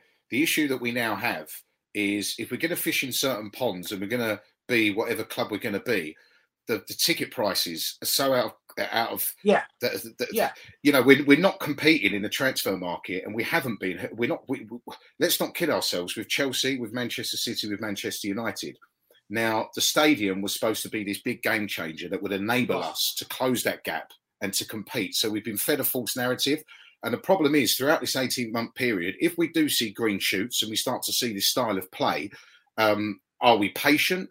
Are we thinking about the fact that we pay the highest ticket prices in Europe? I think the club have become so detached from reality with the way that they've priced the tickets in this new stadium that they think because we sit in better seats and we have a nicer surroundings, we have beer that comes out at the bottom of the bar and on taps, and we have Tim Winston, for instance, one of our own, great at what he does, but singing in the gangways, singing his music. The match day experience away from the football, is better. It's far greater than White Hart Lane. But the main objective and the main reason we go to watch or go to the stadium is to watch football. And the standard of football, the style of play has been awful since we've moved into that stadium. We've just finished 8th. So are fans willing to be patient to allow this rebuild to happen, and for 18 months pay top dollar to not quite see a winning team? I mean, what's your thoughts? This is an open question to everyone. Are you willing to give it time? If you start to see a better style of football, but we're not quite there, what are you willing to do, Jace? Are you willing to give it time? Well, just on him, I think the one thing he's got in his benefit without Europe, and take away the checker trade, my feelings on that, but it does give him time on the training pitch where you're not, on a normal week, we played Sunday, Monday's a recovery day, Tuesday we're flying out to Europe, Wednesday's a Champions League game or a Europa League game, Thursday we're coming home, it's a recovery day, Friday we're preparing for Saturday's Premier League game. There's no actual time for him to work on the training pitch usually, whereas at least this way, finish Sunday, recovery Monday, and then we've got all week to try and to go along his route. So, and again, that would apply to any manager. So I think it's definitely an advantage to him to not have Europe. But you're, I mean, I'm seeing the right type of football to me is massive. But my one worry is that people saying, well, Ange plays the right style of football. There's 1,000 managers out there that play attacking football. Just to pick a manager because he plays the right football, that's not on its own enough quality to justify being a Tottenham Hotspur manager for me. But you're right. If I see football the right way, I think the big game will be Chelsea at home, and I bet that fixture list gives us Chelsea at home in the first 3 or 4 games. We've had Chelsea really early the last couple of years, haven't we? So you watch. We'll have Chelsea just before the international break. Poch is coming back. And then, lots of people wanted Poch. Chelsea come and roll us over. Then he's under pressure there, and then like that. Seemingly, they come to us. We absolutely batter them. And Maurizio gets a matey fella, and we win. We smash them 4-0. All of a sudden, you're on a different... Even if it's 1-0, Lee. Even if it's 1-0, we've played decent football, and we've got a result against them. That'll be a massive lift for him. What would exacerbate the problem is if Pochettino starts well. And I think that you could see the tide turn with the crowd. Obviously, if we lose 4 out of our first 8 and Pochettino flies with Chelsea, then there's going to be fan unrest, unfortunately. And that's the key. That's the key. If Poch starts well for Chelsea and we're falling behind, just argument's sake, he's going to be proper under pressure, big time. And I feel sorry for him because that anger will actually be the anger yet again at the board, but it will get taken out to a degree on Ange, and that's not his fault. It's not his fault he's down the list. It's not his fault Pochettino's gone to Chelsea. It's not his fault that we pay the dearest ticket prices. It's not his fault that we're a fractured club with so many anti-Levy. He can't help any of that, and he's never going to be able to fix all that in one go. But it will be hard for him for sure. He's got 2 league championships, 2 league cups, 1 Scottish Cup, 2 manager of the season, 7 manager of the months, 119 games, 85 wins to his name. Okay. So look, you must be living in a cave if you don't know that I wanted Poch back. So that's why I'm not massively happy about Ange being appointed, right? Because I wanted Pochettino to come back to his football club and be our saviour. However, a lot has to happen for any manager to walk into this football club today and be successful. The board needs to change their ways. They either need to step up or ship out, which a lot of people have been talking about, and they need to change their philosophy on the footballing side. Everything else about the club, and I've said it again and I say it again and again, is phenomenal. The stadium, the training ground, the facilities. I don't care about NFL and Beyonce's and all that going there. I think it's fantastic. I think it's great if it brings money into the football club, and they've done amazing. If we had 10, 20% of that detail that went into that stadium build on the pitch, on the footballing side, we'd be conquering Europe. That's how much of the disparity is between the footballing side or not. You have to give credit where credit's due, regardless if you knew anything about Scott Munn or not.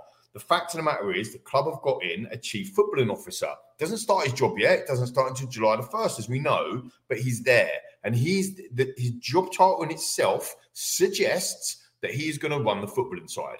And the reason why I put that tweet out on the 7th of April, the day that Scott Munn got appointed, is because of the Australian connection. Now, anybody knows when you're building a team, whether it's in business or whether it's in sport or whatever it is, you need to have good people around you, better people around you, people that you know, people that you can trust. So it was really obvious to me that if Scott Munn trusts Ange, right, and he's adding, it's quite obvious to me that there's going to be a link. I was absolutely baffled that no one else linked him that early on, to be fair. The second thing on that as well is that forget looking at credentials. This is not about credentials today. This is about what does Tottenham Hotspur Football Club need? Now, this is about competence. This is about behaviour. This is about culture. This is about value. Yeah. And this isn't about a CV. This isn't about I've won this and I've won that. It's not about that. It's about, can you get under the skin of these players? Can you get these players to play for you? Can you get the club, the values of the football club back to where we were before and beyond where we were? That's what Mauricio Pochettino did. And no one was calling for him. I remember going on Talk Sport, actually, and talking about he's going to be a puppet for Daniel Levy. He's a yes man. I wanted Rafael Benitez. How wrong was I? And I'm happy to be wrong all the time. I'm the one. Unfortunately for Daniel Levy, he's not the one that comes up and says, oh, actually, I've made a mistake. I'm happy to admit my mistakes. There've been plenty of them. But the point I'm making is that I'm not saying, look, for the staunch Levy out people, they will never give Daniel Levy credit for anything, let alone on the footballing side. But we've been craving for the footballing side to change, and the club have put in Scott Munn to start to change the footballing side. Now, Scott Munn, as we understand it, has got really good, strong ties and worked with, and I can't say his surname, I'm so sorry, I'm going to batter it, Postecoglou, and therefore... Postecoglou. Thank you, my man. Thank you. And the reality is, if they work together and they know that the value of this football, the values of this football club, and we want to bring that back together, front foot, attacking football where we are, that's going to have a better chance of surviving than if Daniel Levy went above Scott Munn's head before we've even started and went and signed Nagelsmann, which by all accounts is what happened with the Nuno scenario. Nuno, after 10 games, gets fired, and Daniel Levy goes for Conte, which Paratici, by all accounts, didn't think was in the right place to take the job at that period of time. And again, this is the point. I'm not articulating this very well. There's a lot of people that won't even listen to what I'm saying because it's deeper than what is written on somebody's CV. It doesn't matter. What matters today is, can this guy take us forward where we are today? Can he? Can he do that? And I'm backing him 100%. If the Tottenham Hotspur Football Club have appointed him, I'm getting behind the bloke. Simple as that. You have to get behind the manager. Was he my first choice? No. But could he work? And am I going to give him the benefit? Yeah, of course I am. I'm going to do that as a football fan because, quite frankly, I'm sick to death of this season being sick to death. I'm sick of it. I'm sick of moaning. I'm sick of the constant negativity that the board and the Conte era and the Mourinho era before that, the rubbish football. I'm sick and tired of coming on here and moaning. Like, honestly, I'm a really happy guy. Like, I'm a really positive bloke normally. And like most people this season, if you're tuning in this season, you think, God, that Lee McQueen moans a lot. I don't normally, but this is what the club has done. I just want to get back to playing football in a really good way, in a way that is the Tottenham way, and then we can start to build from there. But I do agree with a lot of the points that everyone's made, is that it is going to be tough for him because the fans don't get behind him. But as you can see on the screen from my namesake here, Mark McQueen, and you can see from all the other Celtic fans that are in here right now, he will get us on side.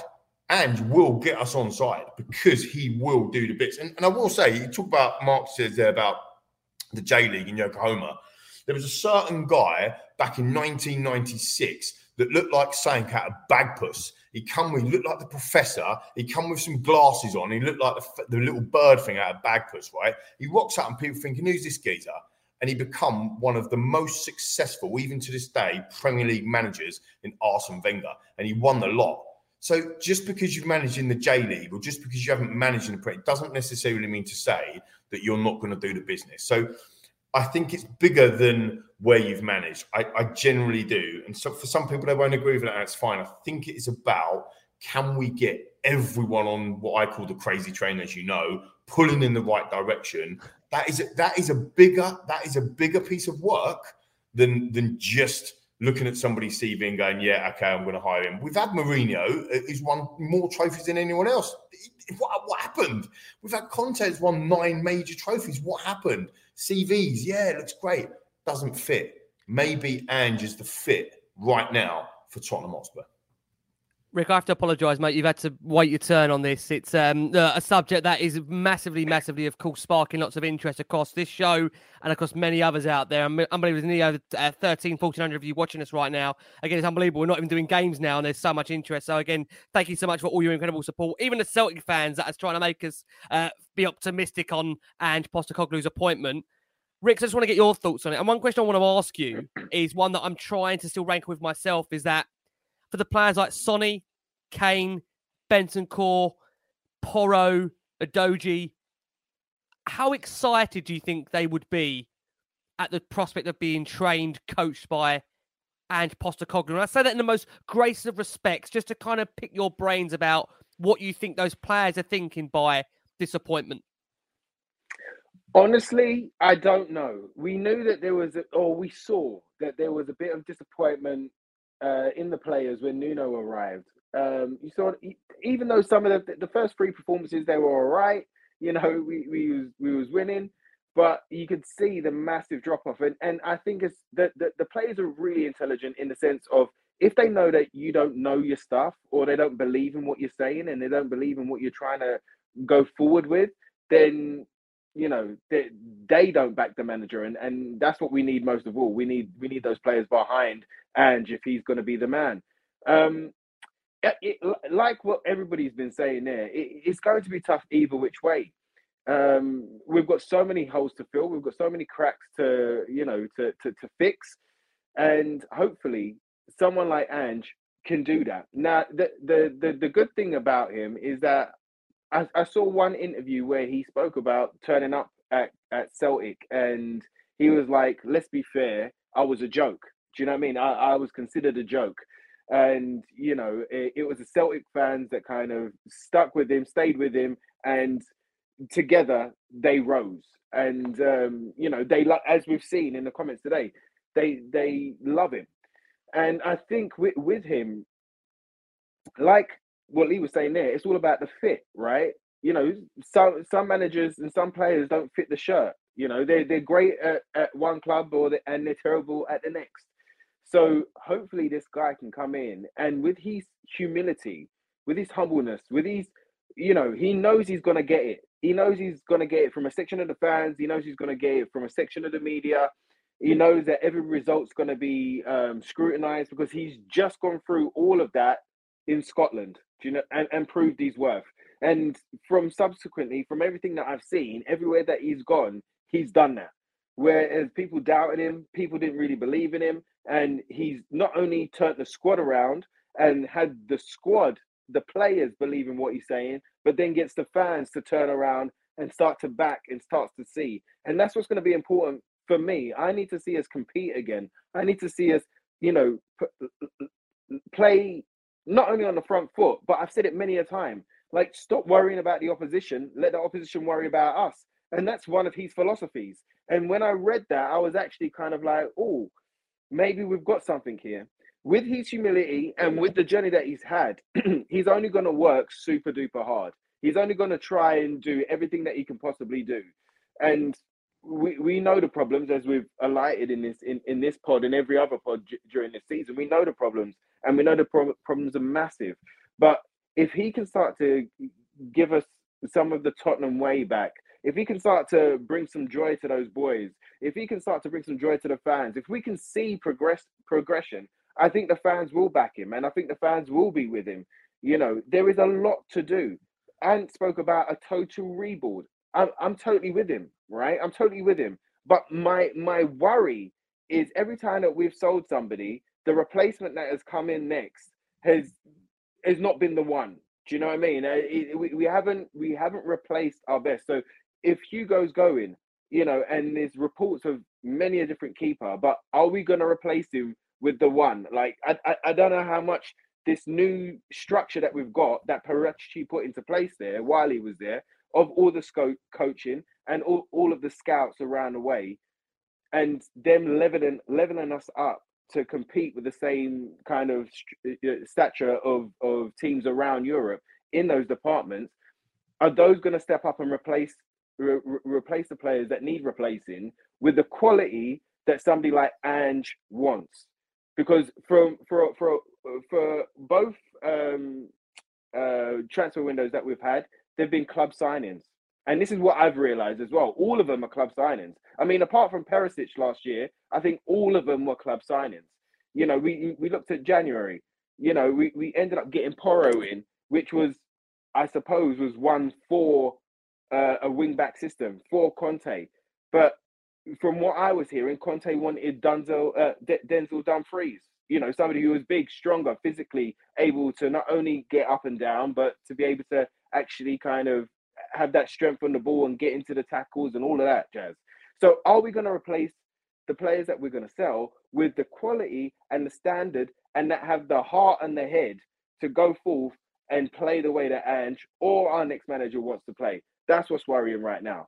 But I think with everything that I've read so far, that it could, like exactly what Lee was saying, I totally kind of give him big claps and a salute, because, you know, we're in a state and we need somebody to fix at least the footballing problems. And hopefully Ange can be the man that can do that. Coming over to you, Ant, you know, he's walking into a club where there's a number of, as you mentioned, situations to try and resolve.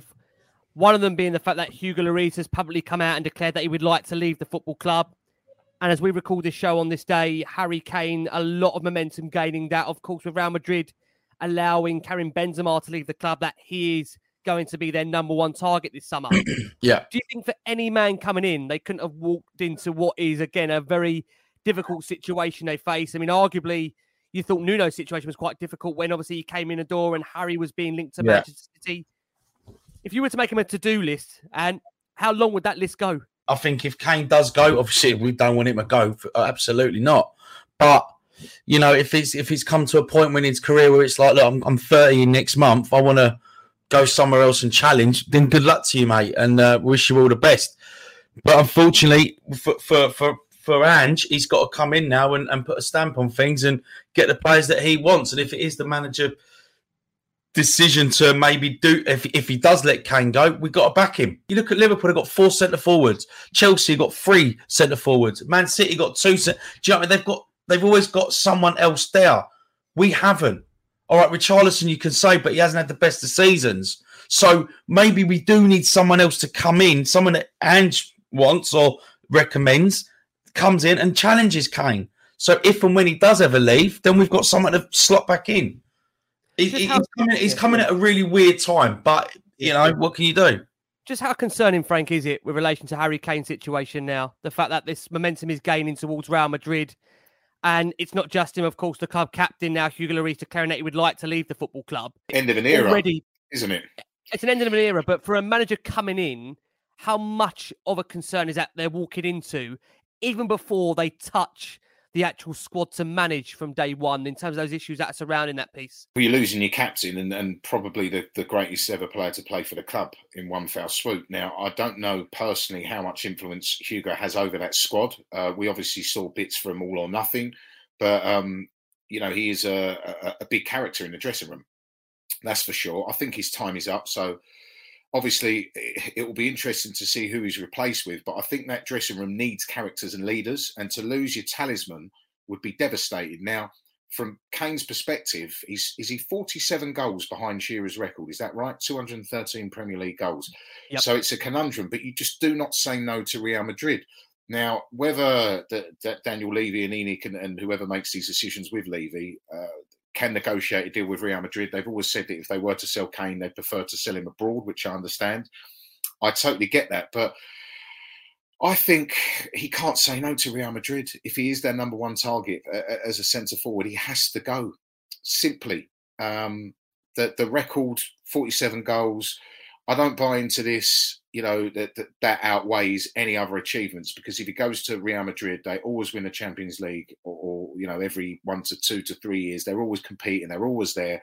He can go live in Madrid, experience something new, play for the biggest and greatest football club in the world. And win everything. He can go there and compete for the Champions League every season, playing with some unbelievable players. They're going to sign Jude Bellingham. They'll go again. They've been heavily outclassed by Barcelona this season in La Liga. They're absolutely miles off it. They just scraped in to finish in second, I think. Atletico at one point were second during the game because they were winning at Villarreal. But they're going for a rebuild. They're going to spend lots of money. And I wouldn't blame him. For me, even if he handed in a transfer request and he sort of forced his way out, for me, it would not tarnish his legacy because he's been a great servant for this club. And moving to this game-changing stadium where we could compete with the big clubs, and we had that sort of era of Pochettino where we did compete, to not build a team around him capable of challenging. I mean, in a team that's finished 8th, he scored 30 Premier League goals this season. Scored in, is it 24 different games, Lee, or 26? 26 different games, which is a record. 26. Broken a Premier League away goals record. Another season of 30. It's insane, the numbers this guy puts up. And everything runs through him in the team. It's the way he drops in, he starts the attacks. He's so integral to this side. So if we are going to lose him, we rip it up and start again. I totally get that. We're just going to have to suffer it and stomach it. It's going to be a hard one to take, but you cannot blame him, Rick. You can't.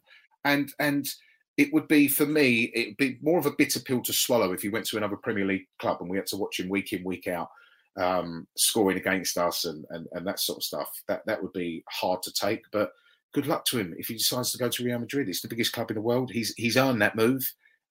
He's a special player, special talent, but Postecoglou to come in, he'd be left with Richarlison as his sole number 9, so he'd have to get another one in. And I don't know. I mean, he'd obviously prefer to keep him. I understand that there's been issues with Kane in the sense that he doesn't press anymore. I get that.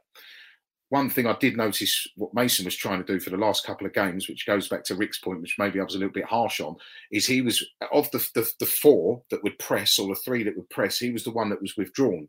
So he'd sort of drop off and allow others to press. There'd be sort of a third man runner from midfield who would go and make the press on his behalf almost, and he'd stay a bit deeper. So you can negotiate that with a player of that quality and class. But it's a nightmare. I mean, to have a new manager with no director of football at the moment, no manager as of now, Real Madrid circling your best player, your captain's leaving, publicly stated he wants to leave. Endon Belle's won Serie A this season. Toby Alderweireld just won the Belgian league this season. And who else is Eric Lamela and Brian Hill have won the Europa League. Carter Vickers, Joe Hart, triple winners. Carter Vickers, the treble winners at Celtic. It's been such a tough season, Rick, with all that's gone on. So to lose Kane for any new manager, that's a nightmare start. You're starting up, it's an uphill start, isn't it? I just think for anybody coming in, it almost feels like the impossible job. I mean, JC's referred to the fact that he's been used to dealing with a lot of difficult situations in terms of management so far. I mean, look, he's at an age where you think he's seen a lot. I mean, I think the one thing obviously he doesn't have is European experience, but I think Lee is making the point that forget maybe about the CV and what he's achieved and what he's done. Actually look at the situation he's coming into. And I just wonder, apparently he's, from what we read, he's already given Spurs his word that he's going to agree to come. I just wonder, with that in mind, whether he's already of the knowledge that he could potentially lose Harry Kane. He'll know that, Rick. He'll be aware of everything that's going on. He'll be in close contact with Munn, and I think that now, sorry, Jason, I'll just quickly say one thing. Whoever comes in now for the next 2 to 3 seasons, the most important thing for this football club is recruitment. We have to get it right. It's been so wrong for so long. We have to get the recruitment right. What do you think on that, Jace, that situation that he comes into maybe find himself in? Club captain looking to go, striker being circled by Real Madrid?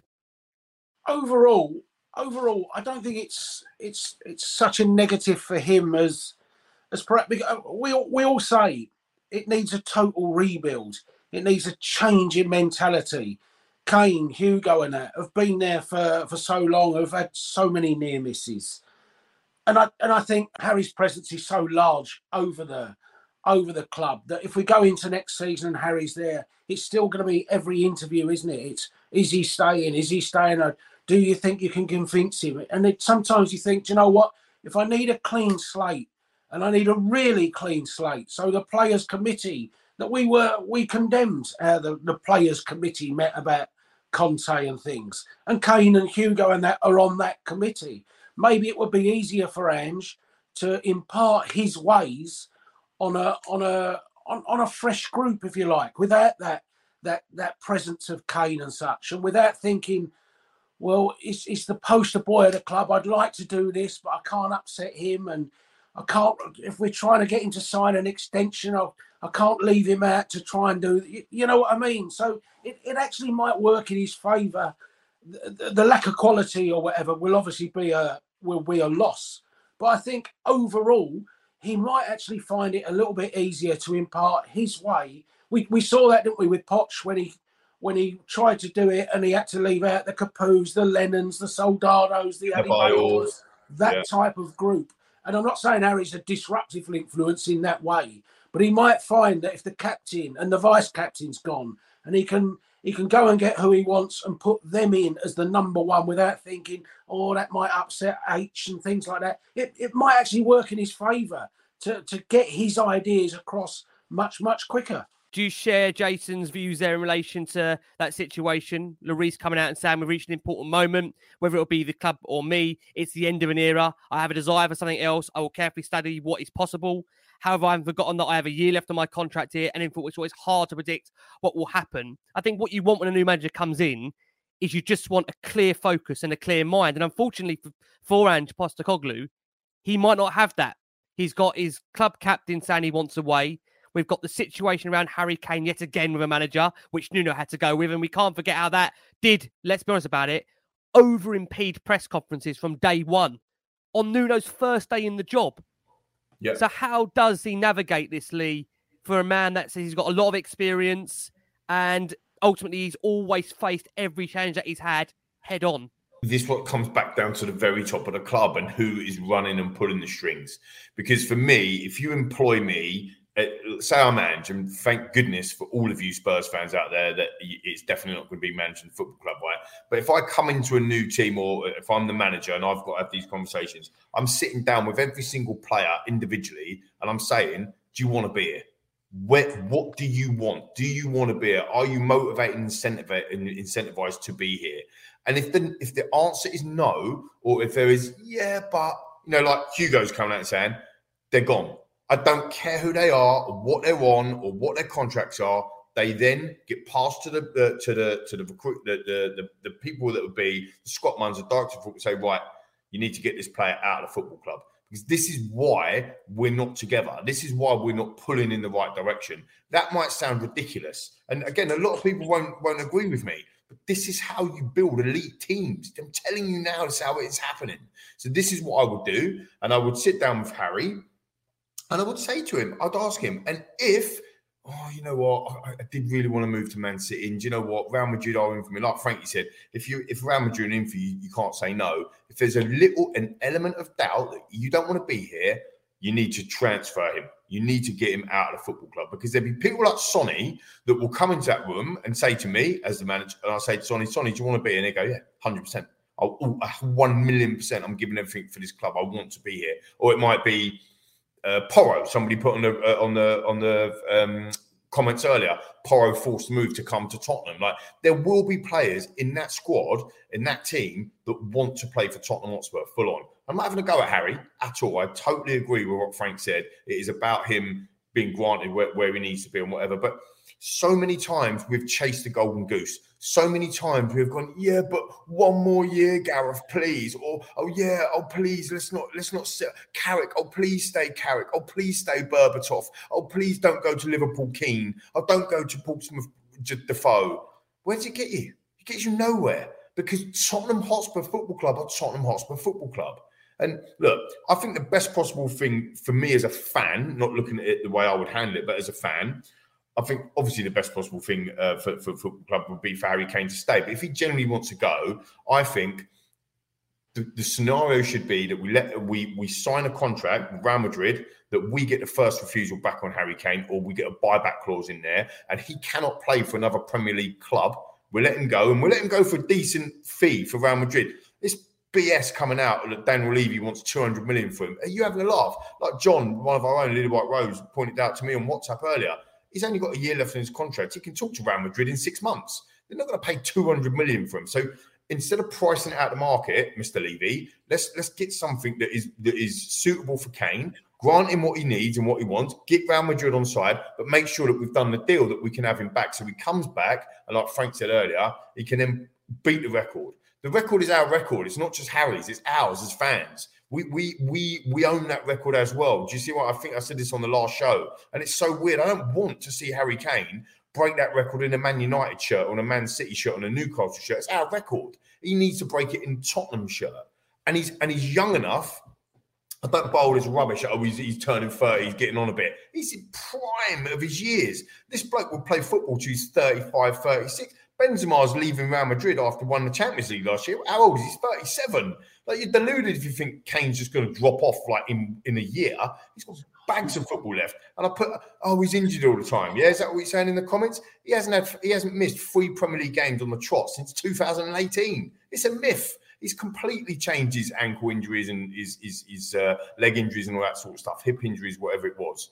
So I think for me, that's how I would handle it if I was a manager. And I think seeing all the Celtic fans in here and commenting on Ange, I think Ange has got that job to come in and do. And, you've got to trim the squad down. Like I think we said it, Rick, last time. It's 37 registered first-team players in this squad. And people are banging on about transfers. Like, you are, again, I'm sorry, I'm not sticking up for the club here. I'm not sticking up for Daniel Levy spending money or not spending money. You're deluded if you think that you can just buy more players in when you've got a squad of 37. Like, you have to cut your cloth around what you've currently got. £230 million worth of talent out on loan, and we're putting stories up about, let's go and sign 5 new players. We don't need 5 new players yet. We need to get them out the door, as Frankie said right at the beginning. Like, we need to sort out that regeneration of players. Do you see where I'm coming from? The last big name at Leicester Football Club was 2017, and it's Kyle Walker. Yep. So, do you know what I mean? Like, we've gone from we always sell, we're a selling club, to we never sell anything, and now we can't even get rid of players. So that needs to change. And I think if that part of that is Kane. My only wish as a fan would be that if he does go, it's done quickly, so we don't have all of this malarkey like we had last time around, and it's overshadowing everything else. He doesn't go to another Premier League club, and he does go to Real Madrid. That's the best outcome for us fans, and that we get him back. And let's be honest about it, we did it eventually in the end. We did get Bale back as well, and he had a bit of a swan song with us as well. If we can get Harry Kane back for a couple of seasons after he's, gone off and done his, let's call it a sabbatical, shall we, from Spurs. I think the problem with all of that, of course, is what does that say to your teammates? Do you know what? I know I ain't going to win nothing here, so I'm going to bugger off to the best team in the world. I'm going to win a few bits and bobs with you, and then when I come back, I'll be just lauded and I'll come and break the record for my... It's not a great look, is it? So in an ideal world... Nothing's an ideal world, is it, Rick? If Ange is in, then we have to get behind him. He's got to start knowing, putting his stamp down, who he wants, who he doesn't want, and we got to go from there. The transfer window opens in a couple of weeks or next week, so it's got to start.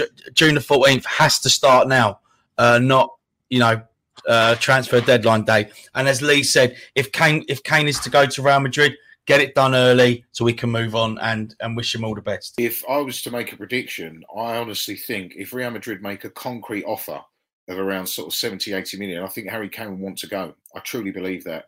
Again, what player has turned down Real Madrid? All the big players, the Galactico era, you don't turn down Real Madrid.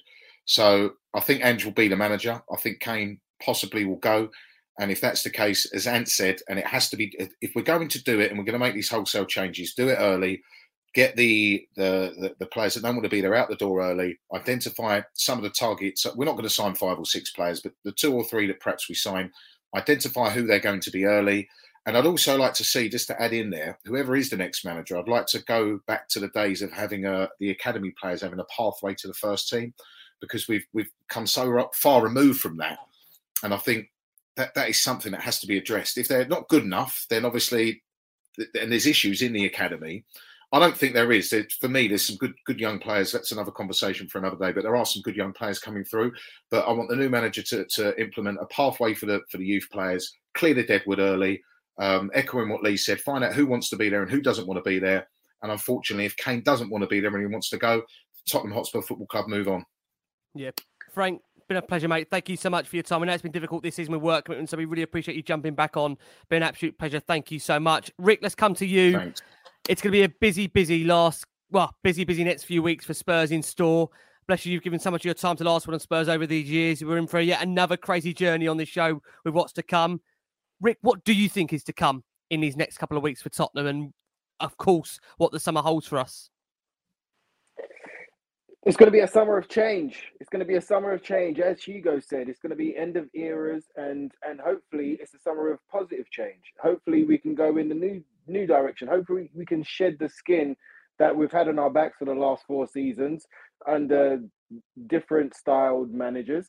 And hopefully we can actually come out of this and just look a better version of us. And we can see ourselves moving forward, not just win every game. Of course, we all want to win every game, but actually moving forward, competing, going for things, going for in the cup competitions, and with a clear week, hopefully we can start playing more of our first teamers. Where it's all in the country as well, where it's all in the UK, the domestic cups and the league. We don't have to travel nowhere, so hopefully the injuries are lower, and you can actually. We might get Swansea away. That's overseas. That's true. That's true. Sorry, Jace. Sorry, mate. But I think with Kane and Postecoglou, I think it's going to be important, and I don't want to upset Frankie, but I think it's going to be important that Mason sticks around. I know Mason's got a few offers on the table. I know it'd be great for him to go out there and cut his teeth at another side and kind of prove himself as a manager. But I think not only his friendship, but I think he does have respect amongst the squad, who is still there. And I think if Adam is his number 2, I think that would help a lot. If Kane wanted to stay and he does end up staying, I think having Mason beside him will encourage him a little bit, because he knows if it all goes up in the air, then at least there's somebody there that the boys trust and he trusts. Do you know what I mean? So I think if Mason was to stick around and to kind of continue his development with Ange, then I think that maybe that could be positive for the ones that we want to keep. Ricks, thank you so much, mate. We're in for yet another bumpy ride, and you've been a massive part of it in Last One on Spurs, mate. Thank you so much. Always a pleasure, mate, to have you on. Always having me. Always an honour and a pleasure, my friend. Always, and likewise, Rick's the same. Jace, let's come around to you to close this. I've been saying we're in for a busy next couple of weeks. The appointment, and then what happens, of course, in the opening of the window, and how we deal with that, both with the manager and whoever that director of football is. Do you have a prediction, Jason, how this is all going to work out and manifest itself ahead of the start of the season? Or is that looking too far ahead? I mean, we don't know yet what job he's being brought in to do. As the boys have said, is he brought in to still get top 4? Is he brought in just to re-energise the squad and start a genuine transition? You have no idea. And we have no idea how other teams will play out. So I'm certainly not going to sit here and put targets and things like that for him, other than the fact we will definitely finish above Brighton next year. But we'll finish above Brighton and Villa next year, put it that way. And I think we'll finish above Newcastle next year. But genuinely believe that, yeah? Is that with or without Harry Kane? Yeah. But that may be because they fall backwards. None of those 3 teams have had any European football in midweeks or anything like that. And they haven't got squad. You've just seen at the end of the season where Brighton had Saturday, Wednesday, up. lose 5-1 at Everton, win the next game, lose by 4, up the next, and they will have to embrace Europe. They're not going into Europe to make the numbers up. Teams like Brighton and Villa will have to embrace Europe. They'll have to play their best side and things. You saw how that happened with West Ham, who in fairness had that real run to that Europa semi-final, didn't they, when they lost to Frankfurt? Look at how their league form totally collapsed. So, and Newcastle being in the Champions League. And I still don't think Newcastle will attract 8 or 9 top-class players to be able to compete on both fronts. So I see us finishing above those 3 next year, partly, as I say, because they won't have anywhere near as good a season. And we finished 2 points behind Brighton and we were dog shit all season. So, let's be honest. And we doubled Brighton. So, we haven't finished 25 points behind Brighton. So we'll just have to see how the summer plays out, mate. It's England, Australia in the summer anyway. The cricket's on, the golf's on, the volleyball's on. I mean, why are you worried about Postecoglou? Just let me enjoy the other sports. Let me enjoy the pre-season friendly in Bangkok, and then I'll start to worry about it. One of the best things about Europe is I can cancel the BT subscription. So there I am, 60 quid a year better off. And we've got Wimbledon, Jace. And Wimbledon. We're going to call you over there, don't worry. Honestly. Oh, Jason, what's to come? Guys, thank you ever so much. It's going to prove to be a busy summer in store. Frank, thank you so much. Really appreciate you coming back on. My pleasure, Rick. Thank you. And I look forward to being back on next season, but hopefully with more positive things to talk about Spurs related. Absolutely. And Rick, for your sins, bless you. I know you've been doing a lot of midweeks for us. It might just be the domestic cups, my friend, and unfortunately no European action for the season. How does that sound? No worries, brother. No worries. Win, lose or draw, come on, you Spurs, and brighter days ahead, man. This is going to be the sea of change. Let's bloody well hope anyway. Come on. Jason is going to have a good bit of time off. He has got the lots of other activity sports to get into, so we'll be having a little bit of a break. We might catch him when he's in Bangkok for his sins. You honestly can't make it up, Lee. You were one of the first, or you say the first out there to link us to the man. It looks like he's going to be the new manager. It's fair to say we've got a lot of Spurs content coming our way, haven't we, really? Mate, can't wait to be with you on it, buddy, mate. It's going to be a mad summer. We're going to be linked with absolutely everything and everyone and probably sign no one, which is normal in the Spurs transfer window, let's be honest. I think there is, this is a change in time for sure. Many still want the board changed, and out.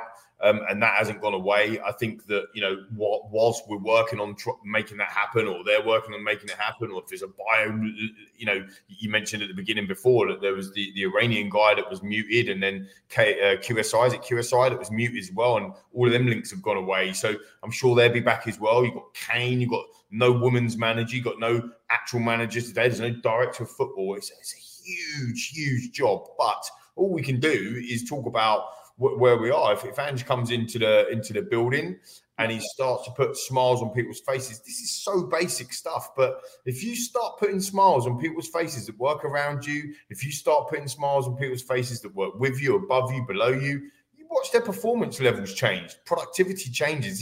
It's so basic. And I think this guy has got them the basis of their credentials. Let's see what happens. You've got to get behind the guy. If it's not your choice, or if it is your choice, it doesn't matter. If he is the manager, we have to get behind him, and I'll be singing his name and getting behind him when we go back to the team. Hopefully it works. Yeah, I agree. Well, listen, from Ant, from Frank, from Jace, from Rix, from Lee, we've been the last one on Spurs. We'll be back with you in due course of what is to come. But as always, thank you so much for all of your incredible support this evening and throughout the summer and before that. All you wonderful viewers, loyal listeners out there, thank you so much. We're back with you soon. From all of us here, please keep well, keep safe, and as always, come on you Spurs. Our main focus comes from North London. Tottenham up against Southampton. There's so much optimism around the Tottenham Hotspur Stadium right now. They've already got superstars, the likes of Son, the likes of Kane. They've added with some stellar names over the summer. You're slowing down. I can hear your footsteps drowning out. We're burning out. We're burning down. We're the edge and they're gone. We're burning out. We're burning down.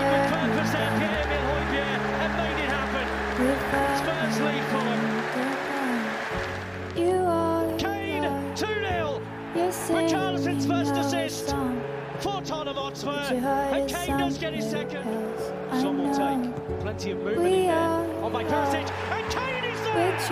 The greatest one-season wonder in Premier League history has done it again! The first top six set 2 of a new campaign. You can smell it, taste it, feel Chelsea against Tottenham.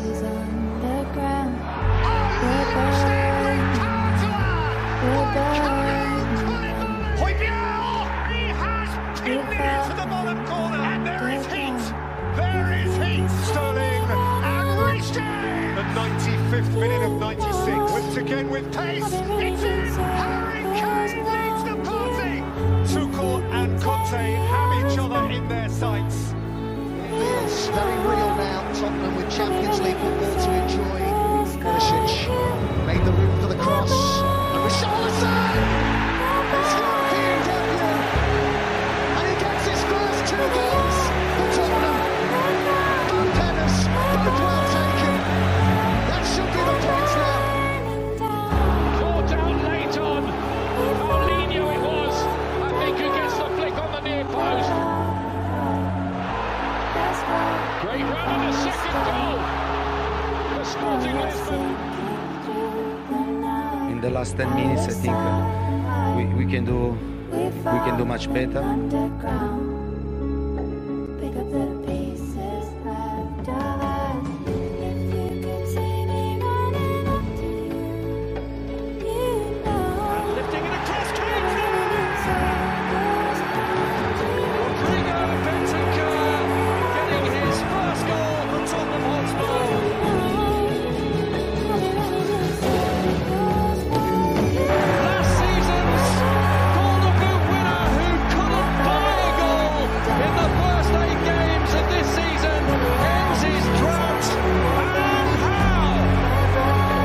Arsenal against Tottenham, winners go top.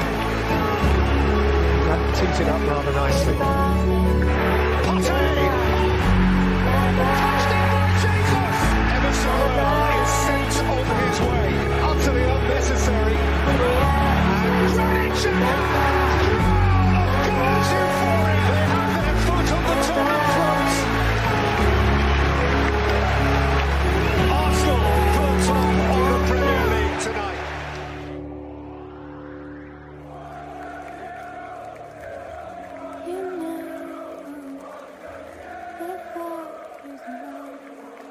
More emotion for Antonio Conte, desperately sad loss. Predatory instincts of the highest order by Harry Kane. Points to the heavens, you know who's in his thoughts. And he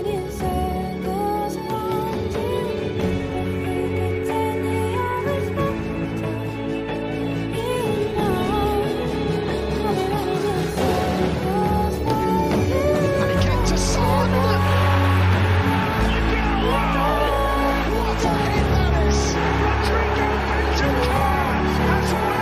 Spurs are through with a draw. Marseille needs a win. Hemel Longley with a header. It's the Frenchman in front. Javier shoots. What a goal! A parlour from Pierre has sealed it. The Kane. Business. The second half team strikes.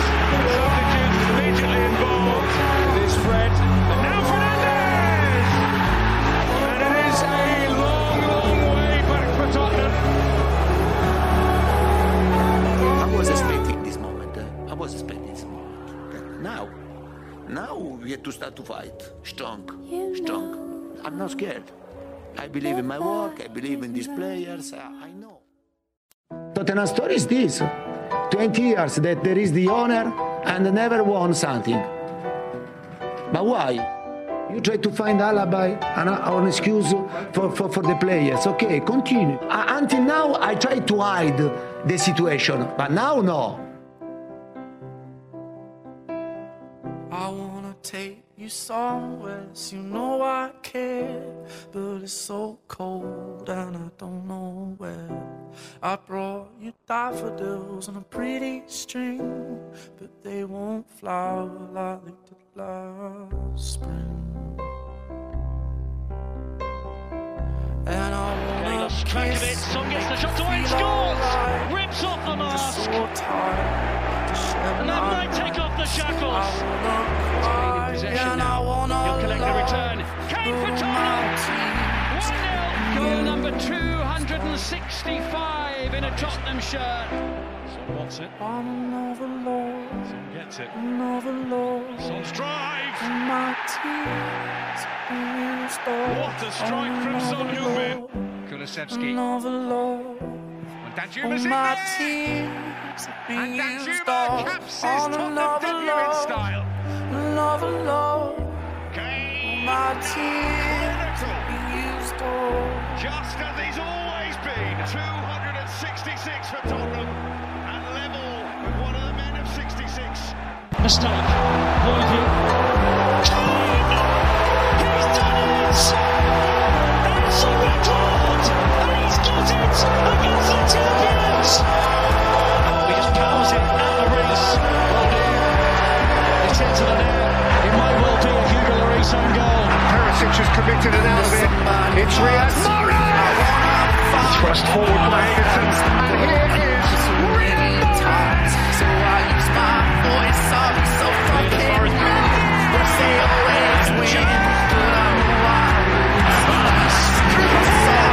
It's Theo Hernandez, it's a good save by Forster, it's two good saves, and Brahim Diaz has given Milan a 7-minute lead. Tottenham's leaky defence creaks once again. Skip.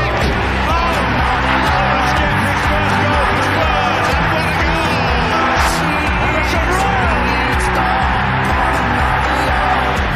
Porro in towards Harry Kane, and Harry Kane scores for Tottenham.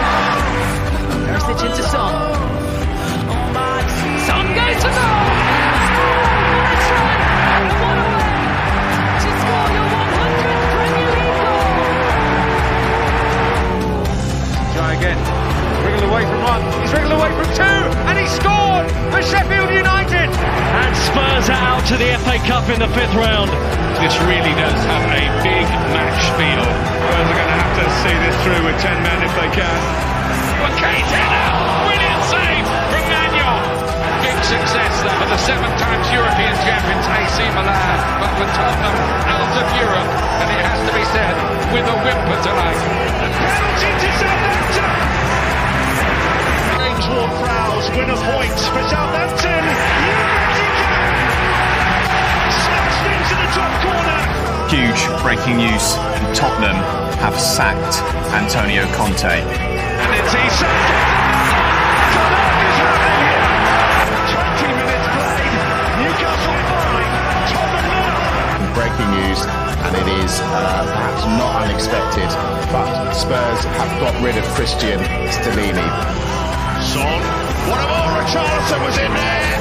Equaliser for Tottenham. The former Everton man as well. 3 opportunities to just give the ball away. Oh, Jota! Jota! Extraordinary. That's how it plays out. How perfect is that for the imperious Harry Kane? Brentford lead Tottenham by 2 goals to 1. It's all over for Tottenham. Oliver Skip giving away position needlessly to cap a terrible day for Tottenham.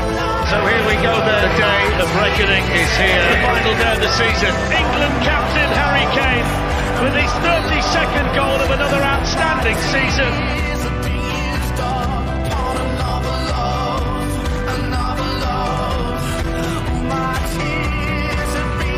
Simply sensational from Lucas Moura. It's farewell to Tottenham Hotspur and an absolute wonder goal. That's how you sign off. Brazilian magic.